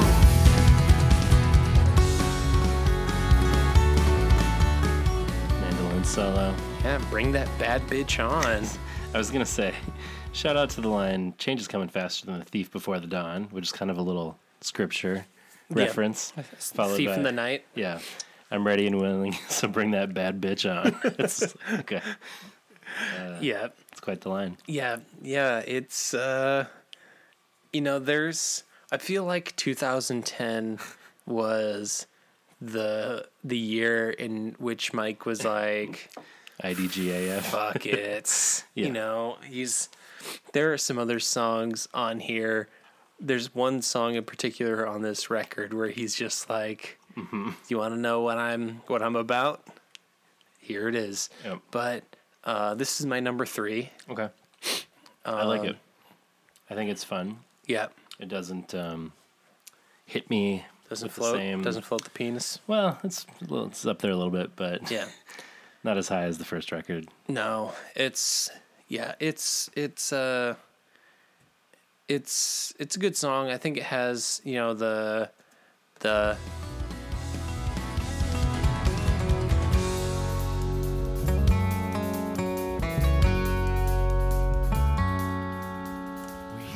Yeah, it's a great solo. I like that little section there. I also like that it starts off pretty immediately. Yeah. It doesn't fuck around. But you're right. The opening of Let's Drink, it doesn't have, Let's Drink is not as slick of a sounding song. Right. I don't know. Yeah, it's still I think one of the most solid songs. Yeah. On the record, but I don't have anything else to say. All right. Well, let's empty this bottle, bro.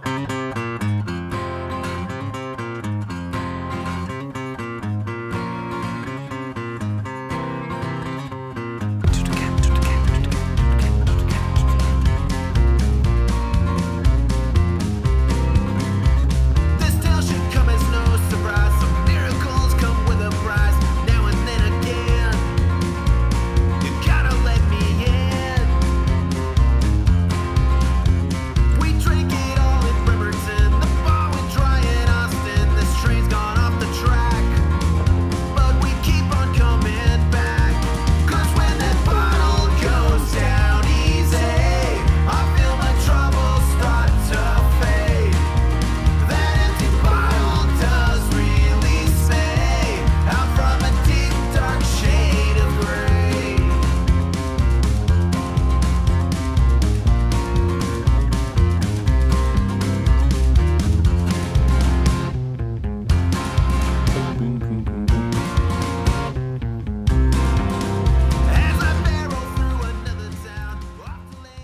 my number one. My number 2. Yeah. Yeah. This, you kept it on there to hear those delicious walking bass lines. Yeah, it sounds bass great. sounds great in this song. Yep. Yeah, this one's super fun. It's a fun kind of like sing-along style song. This would be a great one to, shout the chorus along to. Yeah, super fun. A can of beer, some good rock wine. The whiskey here is tasting mighty fine. Yeah, it is, Mike. I just need a friend to tell me when this night is ever gonna end. A little too much I love this alcohol, part. and just enough to make me fall right here on the stage. Like words on The bass in this So song just great. sounds great. Yeah, it kind of makes it for me. And I Yeah. love the drop out there with the like syncopated. Yeah, This one, it's a little more on the vibe of the first record a bit, but Yeah. no solo in this one. It's a little weird. yeah. There's what's those empty bottles stack up nice, and I don't want your bad advice. I'll drink myself to sleep. Don't worry, you won't hear a thing. 'Cause when that what are they called brushes? On the drums? Yeah, because they're not like Yeah. sticks. Yeah, I think that's precious. But it gives that like more yes, like the driving drum sound. Totally. That you're like the windows are down on a summer day and you're just like cruising. You're Totally. just yeah. I think they make great use of brushes on drums in the band. There's when we get to the Atlantic City EP, there's a song I really like that I feel like the drushes. the drushes. I've had some whiskey. The brushes really kind of like make Yeah. it for me. So Yeah. anyway, it's a good one. It's a good song. And then I know where this song lands.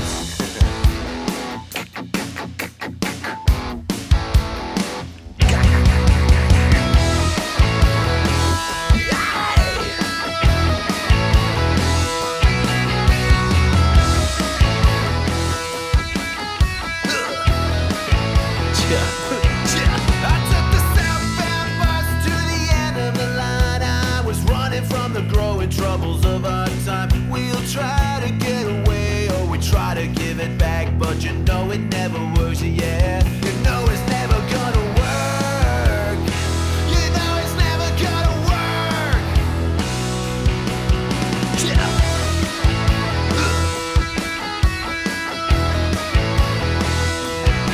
I've been knocking all day and nobody's home. Couldn't call ahead because I lost my phone. Has the world gone crazy or is it just me? Yeah, probably just me. You and me. You know it's always you and me. We meet the devil at the crossroads. And there's truth in that.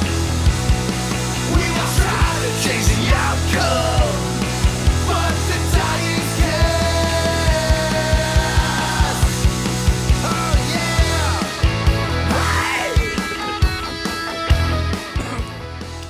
Hey! My number 2. My number 1. Your number 1. Yeah. So we're just flipped on those two. Yeah. And I think I even kind of had it how you had it for a while.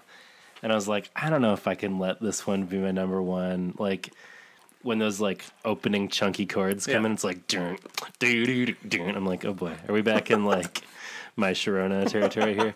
But, like, by the time that riff comes in, the doo-doo-doo-doo-doo-doo-doo-doo, I'm like, okay. And then the chorus, When Louis D comes in, your boy Louis D. Fabrizio comes in on that chorus. We meet the devil at the crossroads. Like, if he wasn't singing backup, this probably wouldn't be my number 1. But he, like, takes it to another level.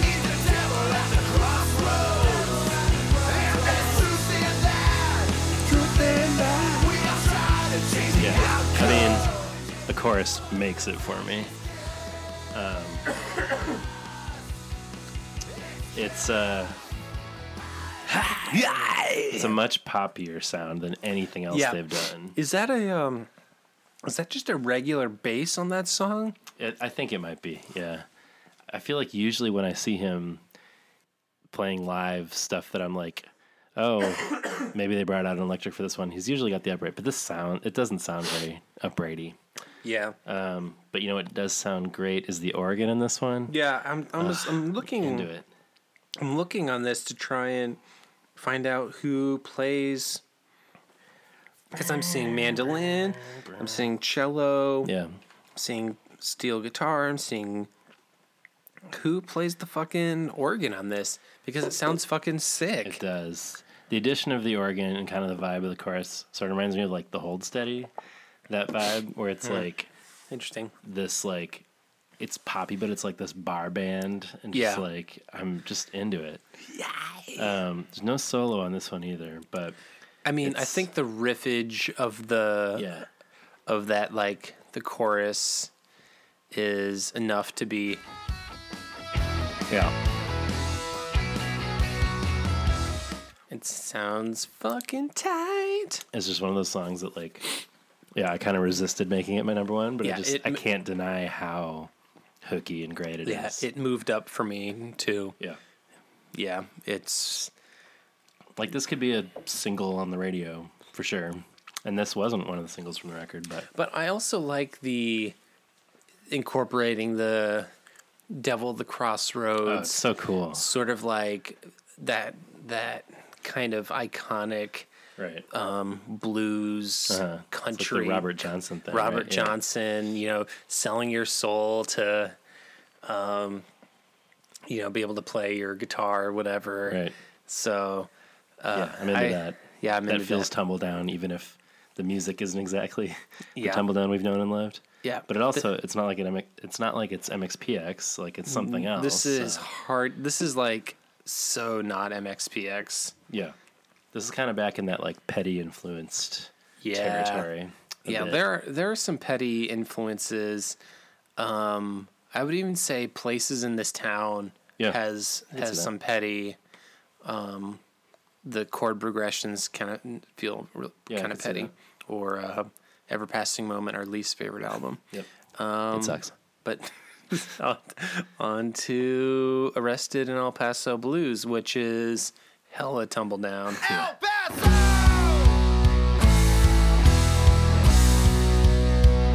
Barn burner.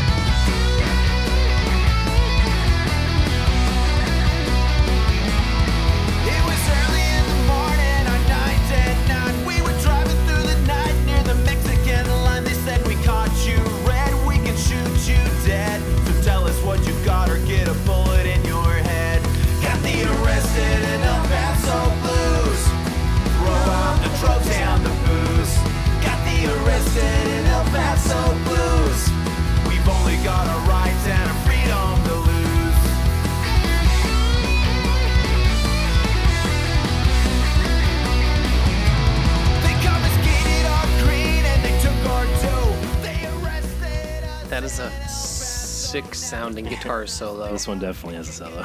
Yeah. I really like it, but I want it a little dirtier and a little more country. Like it just again feels. I would have liked to have heard it more of a like, boom, boom, boom, boom, boom, like that kind of version of this, But this is great. Make the show no more. So don't you mess with Texas. From experience I know it's steer far clear of the U.S. Border Patrol. Ain't that the truth? Well, so here's this song is a barn burner. It would probably be a crowd pleaser. Oh yeah. Because it's fast. Yeah. It's 2.5 minutes. It's got shitloads of shredding in it. Yep. But it also just feels too close to home for our time. Yes. Where you're just like to sing a song about like fucking the authorities can do whatever they want. Right. They can take your shit, and you got to be careful of you know the U.S. Border Patrol because they'll fuck you up with and just like it just at the same time that it's a fucking rad song, it's also I hold at the same time that the reality is a bummer. I mean, 8 years ago was a little different. 9 years ago, I guess, but like So did you know this was a true story? Like this really happened to them? I mean, I assumed, Yeah. but I mean, is the putting a bullet in their head Well, part? perhaps not. I was going to say, that's what makes it maybe a little questionable almost, is like, so they were arrested and questioned by the Border Patrol for being in a big van by the border. Like, that's probably the kind of thing that gets you flagged. Yeah. But, like, they probably were also like, damn, this is going to make a great song. You know, like, Yeah. it's like it gives them some country cred or something. Right. But, yeah, it's like, it is true that they barely made it to the next stop and they got arrested and, you know, they threw all their, he says, The like, green. booze and drugs or whatever he says. Yeah. So, Throw out the drugs and the booze. yeah. They So- they took our green. They took our dough. So I'm assuming they had some weed I'm and assuming. probably they just took their money. Well, he says, like, they laid all the stuff out in the room and then I assume they got everything back but the paraphernalia. But perhaps. the drugs and Yeah. the booze. Yeah. But, yeah, it's still fun. Did you watch the video for this? Yeah. So this was directed by Chris Crary and Mark Naishiff, who you may remember did Gimme Christmas. Seemingly quite a bit bigger budget here. Diamonds. Yes. Yeah. Well, I mean, looks bigger budget. I don't know. They're like in a Better junkyard. gear, at least. Yeah. But, it like, looks nicer. The junkyard looks cool as hell. I'm into it. does. It's a fun video. It is fun video. Rocking out on top of a Yeah, car. man. You There's know? like fire going. Yeah, it's pretty. I like It's pretty it. sweet. Yeah, it's fun. I mean, yeah, I still feel like we're on record for doing a rebooted version of Gimme Christmas. I think it needs with, to happen. with a higher, Yeah. like, And at the time I said, Brian Buchelt needs to get in there. Yeah. Perhaps I should not have dogged the creators, but perhaps they were limited in their gear at the time. And perhaps. I think it's time for a revisit to a visual approach to Gimme Christmas. Yes. On to Great Big World.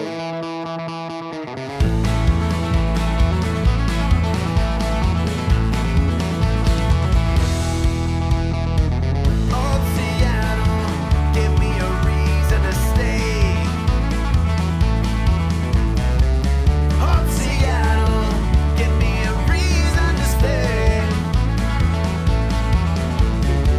Send me an angel, tell me that she's on her way. Dallas, Texas, tell me your sun still shines. Dallas, Texas, tell me your sun still shines. Send me a bright face, yeah, a smile back into mine. It's a great big world and I'm roaming around. A great big world, we've got a party in your town. This great big world, you can't let it get you down. No, no, no.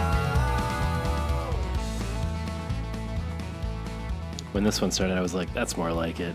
Like, this feels This is a little great more song. country. Yeah. This is probably my number 4. It's a contender for me for sure. Yeah. So do we only have 2 of your songs? Yeah. Same with you, right? No, I have Empty Bottle, Meet the Devil, and Places in This Town. That's right.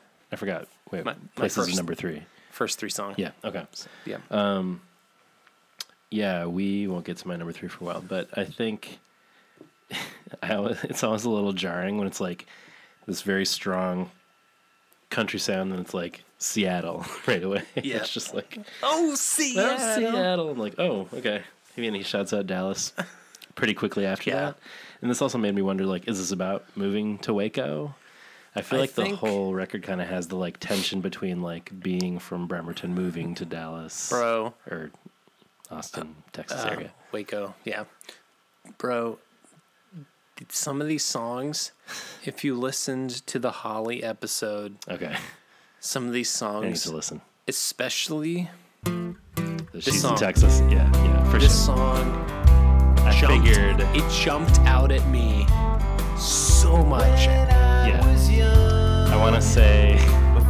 Sorry. I'm going to say a little bit more about Great Big World before we move on to that. But yes, I figured that was like, you know, Holly's from Texas, whatever. But just that the harmonica sounds great in Great Big World, as we had shouted out before.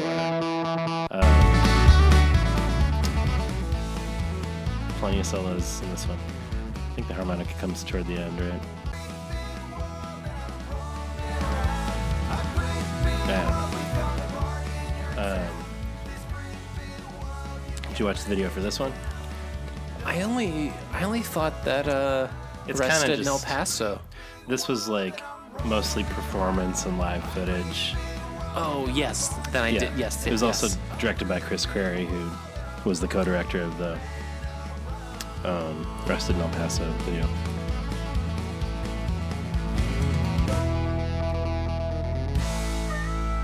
Yeah. There's a solo earlier, but it's anyway, I'm into the harmonica edition. Wherever it is. I have no fucking clue. It's in the song somewhere. Yeah, it is. Just It listen to sounds it. great. I didn't put down the timestamp. There you go. You gotta love that Mardi Gras. Oh no, New Orleans, you gotta love that Mardi Gras. So they're Sounds so in good. Bremerton. New They're Orleans. in New Orleans. They're in Texas. They're all over the goddamn place. There's a lot going on. Yep.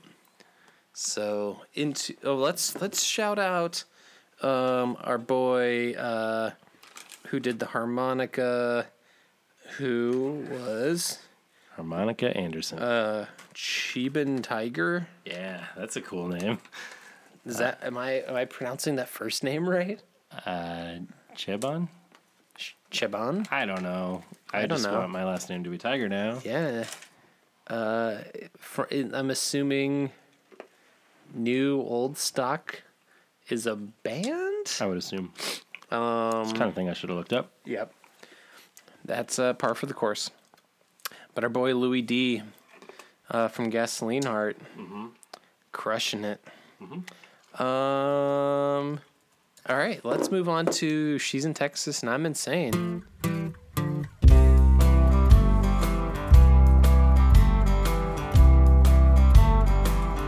When I was young, my father told me, son, you'll be a man. And when that day has come, when you meet your girl, you'll know from the start. I think I met my girl, 'cause I know in my heart she's in Texas and I'm insane. She's like the sun and I'm like the rain.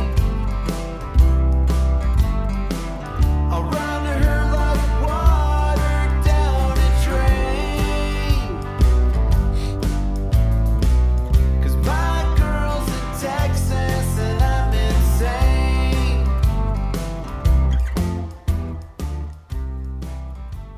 So that's half the song. It's you know what I really like? These songs are so. They're very short songs. That's like right. so many of these are under 3 minutes long, I like it. and Get in, get out. You're looking at 238, 246, Punk 302, 228.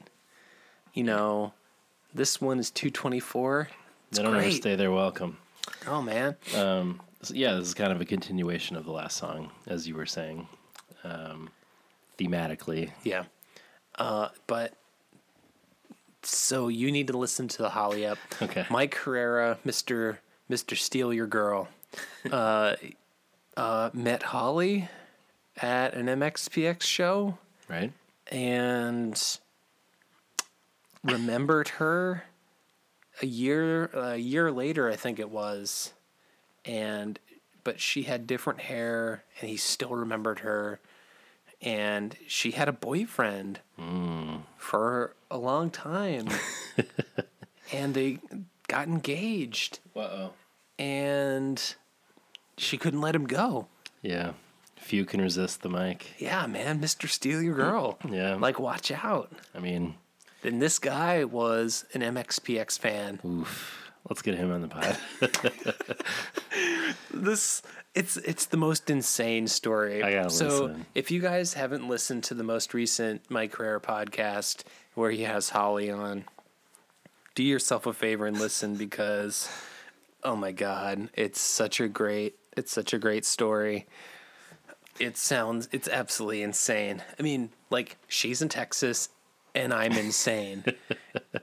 This guy who's just like, they're just kids that were like so connected to each other. Yeah. It's bananas. But What if he breaks up our relationship? What if he wants to take one of us with him to Waco? Bro, I'd have to go. Yeah, that's fine. Just like Have a nice life. If Mike was like, Can't get you out of my head. I'm insane. he's like, John, like you show up late everywhere, but But I'm a big fan, Mike. it's like if you were more punctual, bro. Yep. I'm gonna show up for these shows at like 4:00. But also the thing with this most recent pod is that it's sort of like, we have this like thing about like, oh, Mike, he's like so amazing. But then like Tom C and Holly are just like Shitting on him. not like shitting on him, but just like if he's not asking for help, then he's probably fucking something up. But I don't know. It's just like, oh man, he just seems like just a regular dude. Yeah. But also, as I had mentioned on Twitter, this hot sauce thing. Oh, yeah, I meant to mention this. He's so like Legionnaire had like at some point put out like they were gonna put out this like small run of hot sauce, and Mike loved it so much it was like 200 bottles. He bought 150 of them, and he's coming to the end of his stash of it. Okay. And I'm saying, like, if it's 150 bottles good, like, they've got to do something to get this shit back in production. Because shout out to Texas, because I'm a fan of the Yellowbird hot sauce. Mm-hmm. And Yellowbird is a hot sauce that's made in, I believe it's made in Austin. Okay. And it's delicious, but I put hot sauce on every goddamn thing. And so I had tweeted at Mike that he's got to get back. Yeah. And he said, this has been percolating for some time now, that they've been thinking about it. Yeah. And Slick Shoes tweeted at us. Oh, really? And said that we've had it and we agree, more hot sauce, please. All right. So, well, we pitched him a lot of pun-based names. We did. So you want to throw your what you said? Like I said, pepper my house, be there. I said let it habanero. Chili magnet. I said your poblano, my emergency. That was a solid one. I meant to tell you that, but I think you ended in the best place. The spice scale. Yes. Okay, so the hot sauces would have a scale. So starting with I'm okay, you're okay. Mm-hmm. Just like the most mild of hot sauces. And then the struggle. Then kicking and screaming. Sure. Then so kill me. Finally waiting for the world to end. I think you nailed it.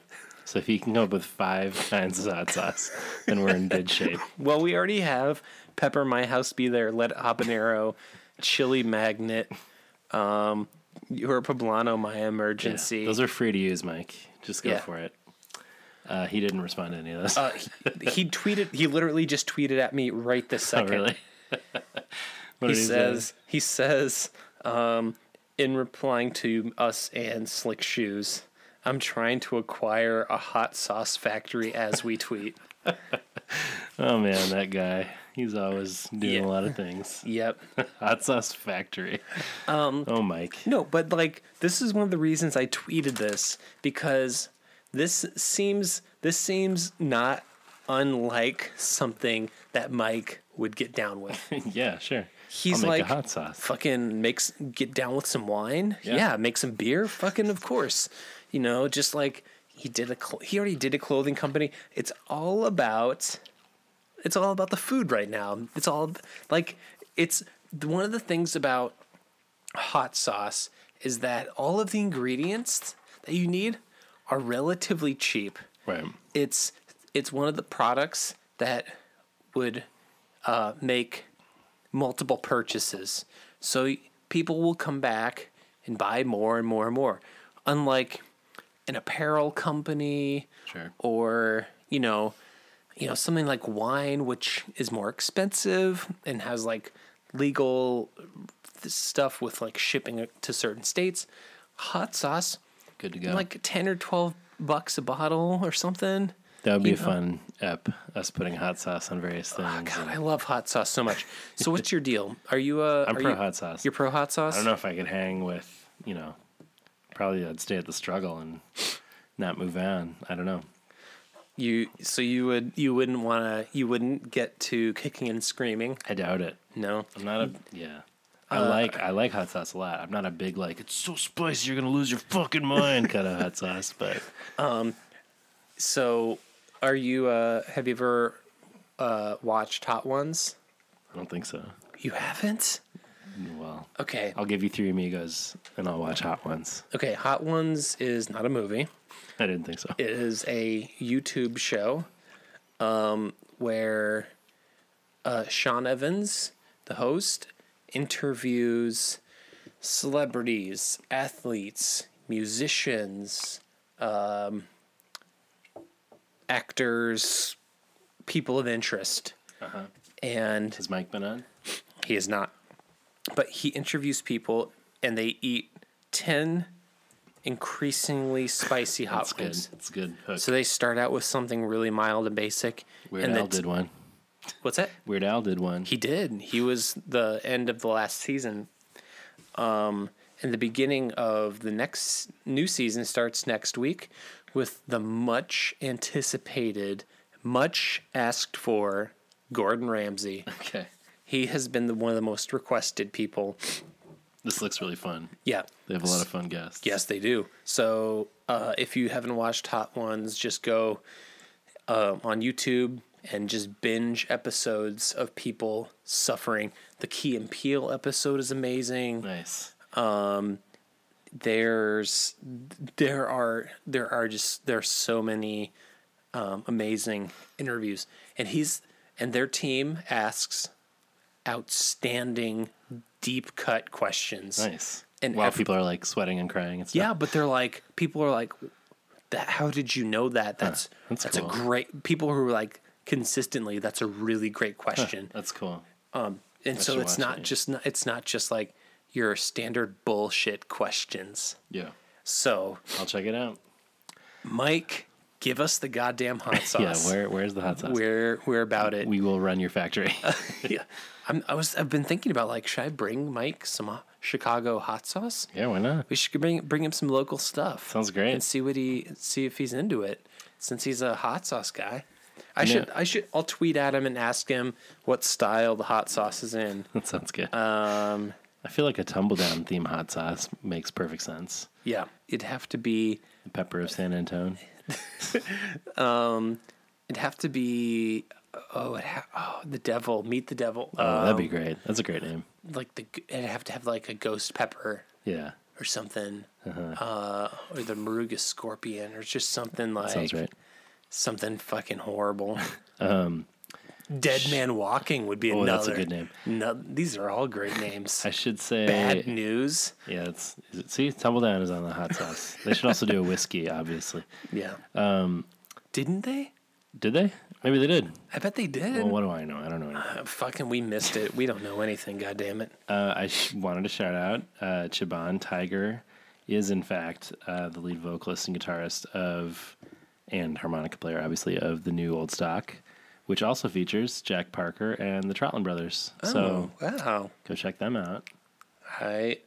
So we listened to Drag the River. Yeah. And I failed to listen to any of these other bands. Oh, shit, this one. Because fucking... These fading jeans have seen some better days. On my way. Yeah. There's no heartache. I'll buy hot sauce from that guy. Oh, man. It's yeah, fucking see, good. nothing on this record gets to that level. It doesn't get to Son of a Gun level. No. But let's move on to St. Peter.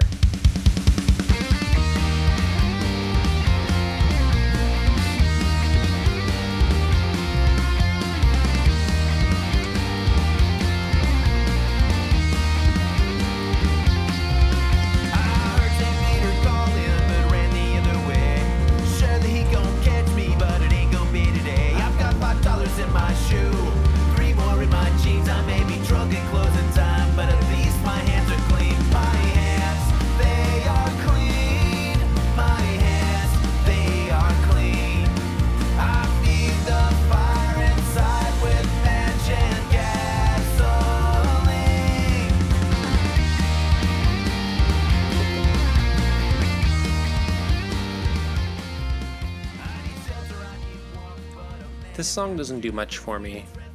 I have okay in my notes. Yeah. It just seems, I don't know. It's probably one of the songs on the record, probably the least favorite. Agreed. 1,000 more times. This song I'm into. I am as well. I'ma quit drinking 1,000 more times just to make sure that I get it right. Stuck on this stage, stuck in this life, while my darling's out there tonight. Drinking, gambling, rolling and cursing, picking my guitar and such. It's part of my life, don't need rehearsing much. I've seen righteous men stumble and bad men cry, been mixed up in trouble. Drinking, gambling, brawling, and cursing, picking my guitar and such. And get that tattooed on my neck. Yeah, this is the song I was referring to earlier, where it's like, guess what, guys? Yeah. Drinking, gambling, just drinking and gambling, brothers. Drinking, gambling, brawling, and cursing. Whoever that character was just now, I think should reemerge. Gambling, Drinking and gambling. just drinking and gambling. That's the Just prospector. bring me my whiskey. I'm gonna start gambling. Tumbledown Prospector. It's my fave character. There's my gold. Yeah, I'm into this as a ballad. It's not on Son of a Gun level. So, like, No. if you're going to come with that ballad, got to make it a little better. But I like it a lot. It's Yeah, good. it's because it's got that. Mandolin. Mandolin sounds great. Out on the dance floor up late every night, singing these songs until dawn. Drowning my sorrows, wondering just where I went wrong. Drinking and gambling. I lost you in my It's a good one. Drinking and gambling. Yep. Yep. Yeah, nothing else to say about this. Ooh. Dead Man Walking is a great hot sauce name. Here it is. It's a foot stomper.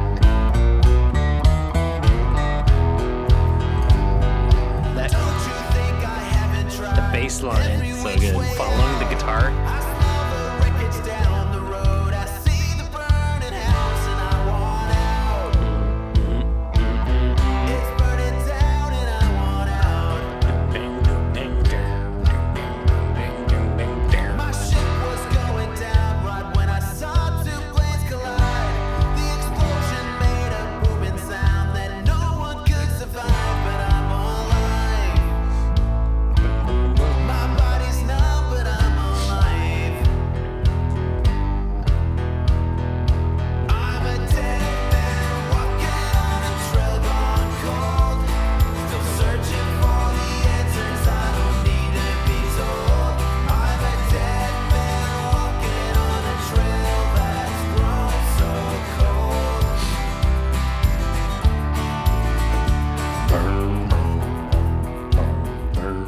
This is my number 3. Is it? Oh, wow. It's the also the shortest song on the album. Yeah. Punk style, baby. Well, I mean, I guess if you don't include Not hungover. Not Hungover. It's kind of a bonus track, though. it feels one of the reasons I make it feels like a bonus track is because of the brevity and the recording Yeah. quality. Yeah, we'll get And there. because also the first Tumble Down album included a bonus track, Right. and this sort of feels like in that same In that vein. vibe. Yeah. Yeah, this one, though, it's not like, it's kind of lightweight as far as, like, it's not going to stick with me tremendously, but, like, I No. just can't deny that country, like, burn, burn, ding, burn, ding, ding. I'm just so into it. Like, from that opening riff, I'm just like, oh, yeah, like, this feels dirty country to me. But here's the thing, though. The chorus does nothing for me. Oh, really? I like it with the harmonies. My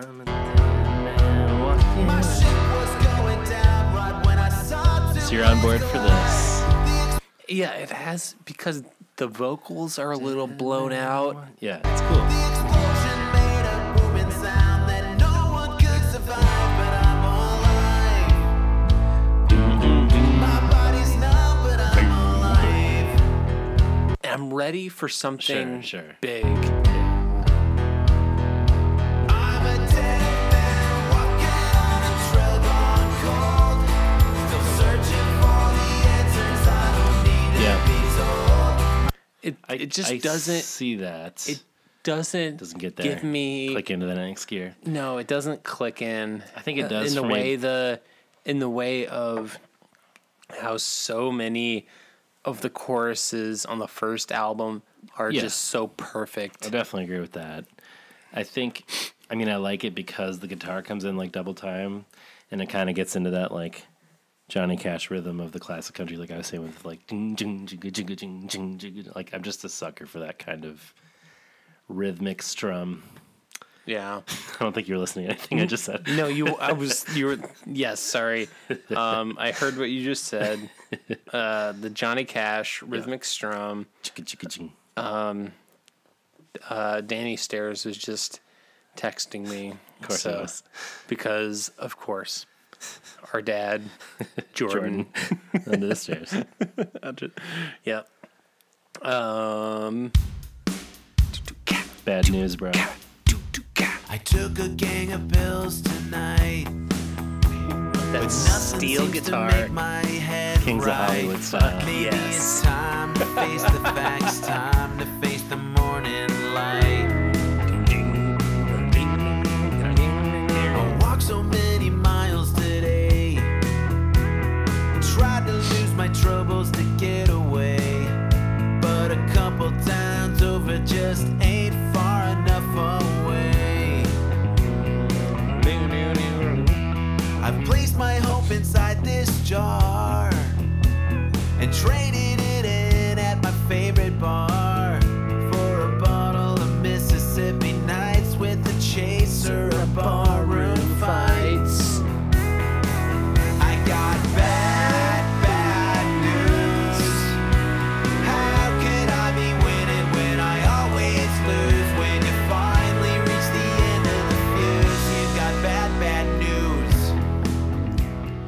sun was going up when we This were is laying this down. is 100% before everything and after territory. You know, I saw somebody online say this record is just before everything and after, but with a country twist. Oh no! And at first I was like, that's completely baseless. And then I was like, well, like, I don't agree with it, but it's not without merit.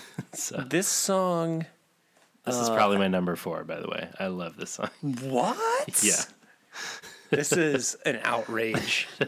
Because it's Kings of Hollywood. The lowest that I've ever been. Can I tell you why? So come on That's why. down, my 150% because I'm a sucker for lap steel guitar. Like, without that, I wouldn't like the song. I like that part, though. I love the bass and the guitar doing the following each other. Yeah. Well, I like that part. But the, like, when he's like, I got pills, or whatever he says in the beginning, I'm like, oh boy. But then as soon as I'm like, What was I just saying to you? Something about what we gotta do. it sounds so good. We'll feel better or worse. This is 100% better than Kings of Hollywood, though. Yes, certainly. There's, But I you can mean- see why that song was in my head, because when we imagined the country version of it, it's basically this. Yeah. Okay. So here's the thing. I have said some negative things about "Quit Your Life." I feel like Said it I'm, was an abomination and the worst thing they've ever recorded or something like that. I feel like I'm on record saying it is unequivocally the worst Yes. song that they ever I recorded. think we said objectively. Objectively, it's the worst song, but this might objectively Pretty be close. the worst. Yeah, I think we've collectively softened on "Quit Your Life" a bit in the months since this ep. This song, however, Listen, this is sun was always down and the sun was always shining. if this song were a little slower, It's pretty much the same. this is a tumble down song. Yes, which is funny because at the time you were like, "This is a pop country song." I said this long before, we were listening to Tumble Down. long before. 100%, this could easily transition to a tumble down song. And I would probably like it 1,000 times better. A million percent. A million percent. However, the lap steel guitar sounds incredible. We should say it's by Todd Bean is performing it, Yes. formerly of the country punk band Lucero.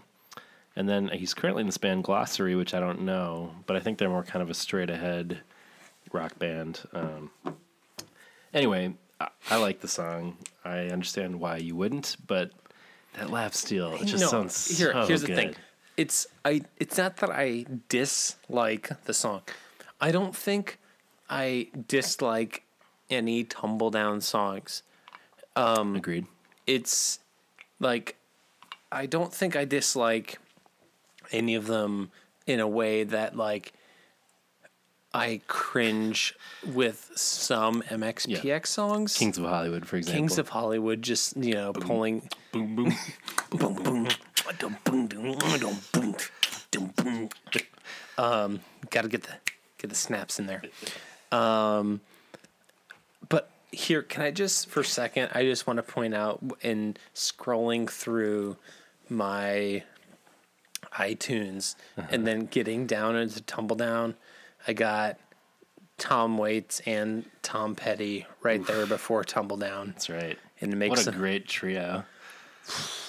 God, we need to do a Tom Waits Waits a Tom Waits podcast. I am so there for that. We can call it Rain Pods. Ooh, that's good. I was wondering what it was going to be. I love Tom Waits so much. We should know what we should do. We should go up to Minneapolis and we should go and record it at 9th and Hennepin. That'd be perfect. Do you know I play 9th and Hennepin every time I drive in that neighborhood? Because he is not only is Tom Waits just one of the greatest singer-songwriters alive today. Agreed. And maybe of the past Yeah. 50 years. I don't know. Yes, agreed. More. I don't know. He's just a genius. Yeah. In our lifetime, at least. I feel confident saying he's the greatest singer-songwriter in our lifetime. But so my brother and I have had this conversation over Christmas that he just doesn't get Tom Waits. And I could see that. And like, I feel like that is a lot of people. Yeah. Who are just like, I don't get it. I think a lot of people can't get past the voice. No, but so I think the people who can't get past Tom Waits also can't get on board with Leonard Cohen. Yeah. And that is a bummer. Your loss. You are losing at life. If you can't listen to the poetry of Leonard Cohen and Tom Waits, your life is in deficit. Because you're losing. Agreed.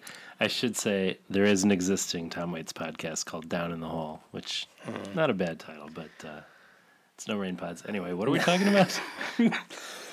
The sun was going up and we were laying down.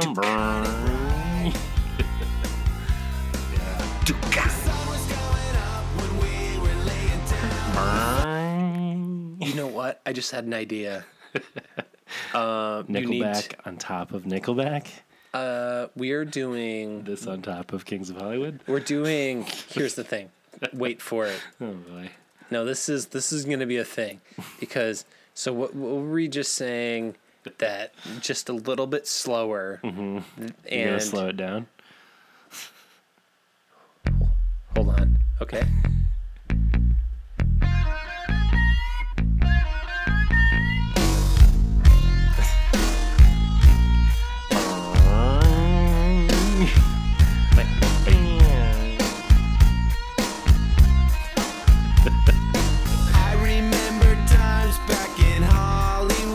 Tumble Down song. Best friends making music, we were feeling good. The top was always down and the sun was always shining bright. I think we instantly improved that song. I think at 0.75 speed, it's the ideal way to listen to Kings of Hollywood. I remember singing to the radio. It sounds so bad. On the Sunset Strip, we were driving slow. The top was always down. The top was always down, and oh my god! Slowing it down accentuates how produced it sounds. Yeah, for sure. Just listen to the voice. Were always shining bright. It sounds rough. Oh god! Let's get back to Empty Bottle. Yep. Yeah. What were we We're about to do Drink to Forget, which is what I feel like we're doing now. Okay.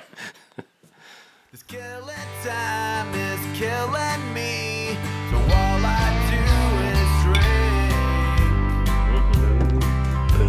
to take her memory off my mind, to lose the thoughts I think. Bartender pour a fast because my lonesome past is catching up with me. My mind don't wanna stick around to keep me company. I drink to drown my sorrows. I drink to have a good time. 'Cause when a memory haunts me, the tears fall like wine. That's why I drink to forget. That's why I drink to forget. It hasn't happened yet. That's why I drink to forget. Like this one. What does tears fall like wine mean? Hey man, sometimes the wine's just falling. I don't know. Fucking falling right out of your face. That's right. Just tears are falling right out of your face, bro. Oh man. Yeah, I don't know. I didn't think about it too hard. I guess you knock over a wine bottle and it just falls everywhere, and you're just crying, and it's one of those nights.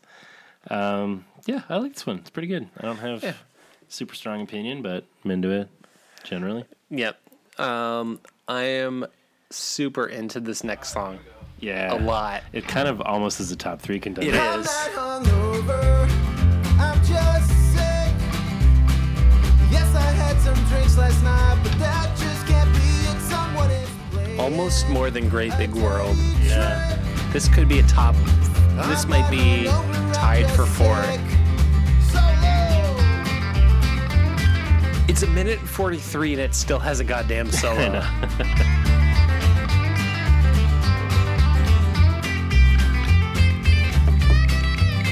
So great.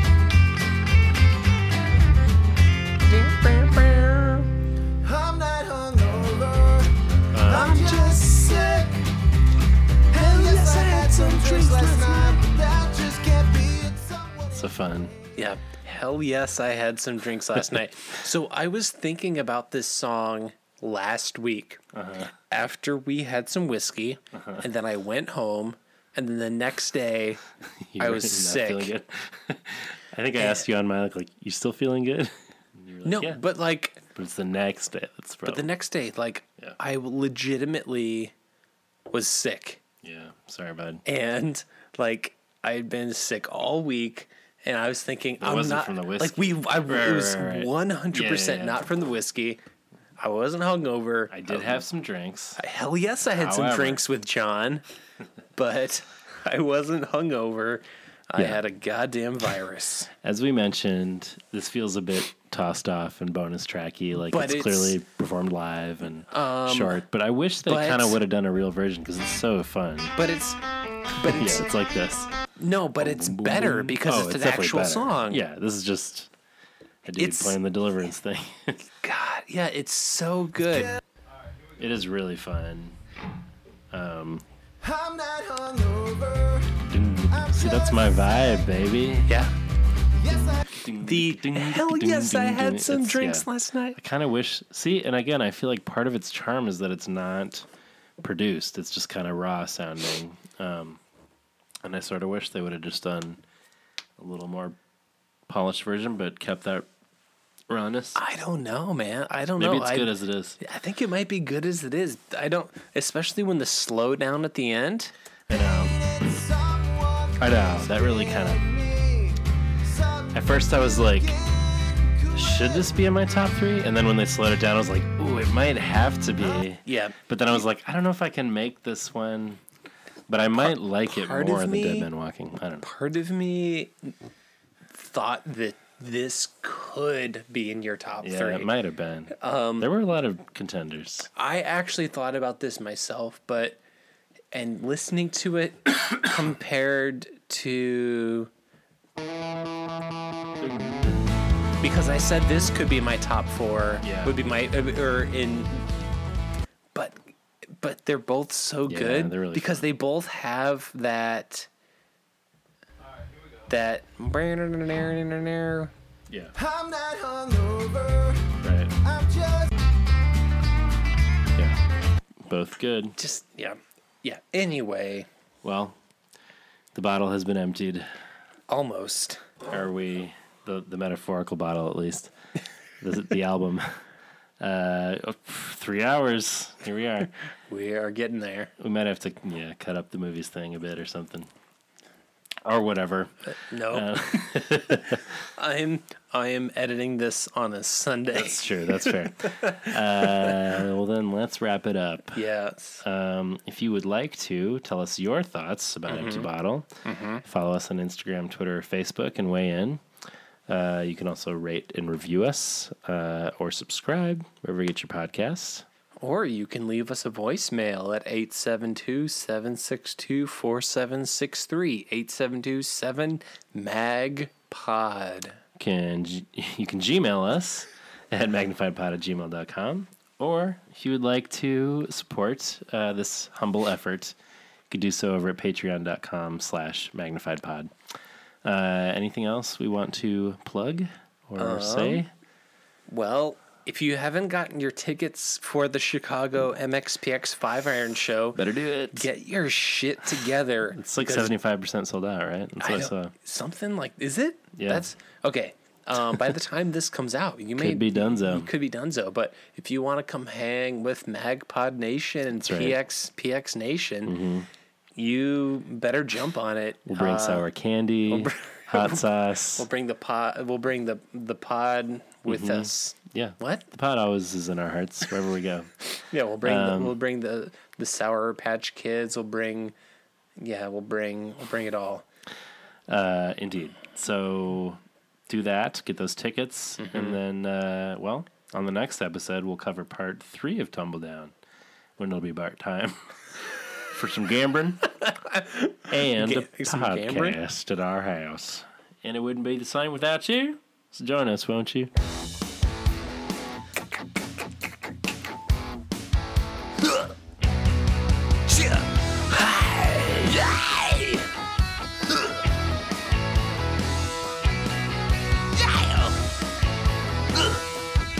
I took the southbound bus to the end of the line. I was running from the growing troubles of our time. We'll try to get away, or we try to give it back, but you know it never works. Yeah, you know it's never gonna work. You know it's never gonna work. So I do feel super confident about this being my number 2. Yeah. And not your number 1? No, I mean it and that being it's good. in my number 3. Yeah. Your top 3, I mean. Yeah, in my top 3. I've had whiskey. It's a great song. Don't question me after this empty bottle. No.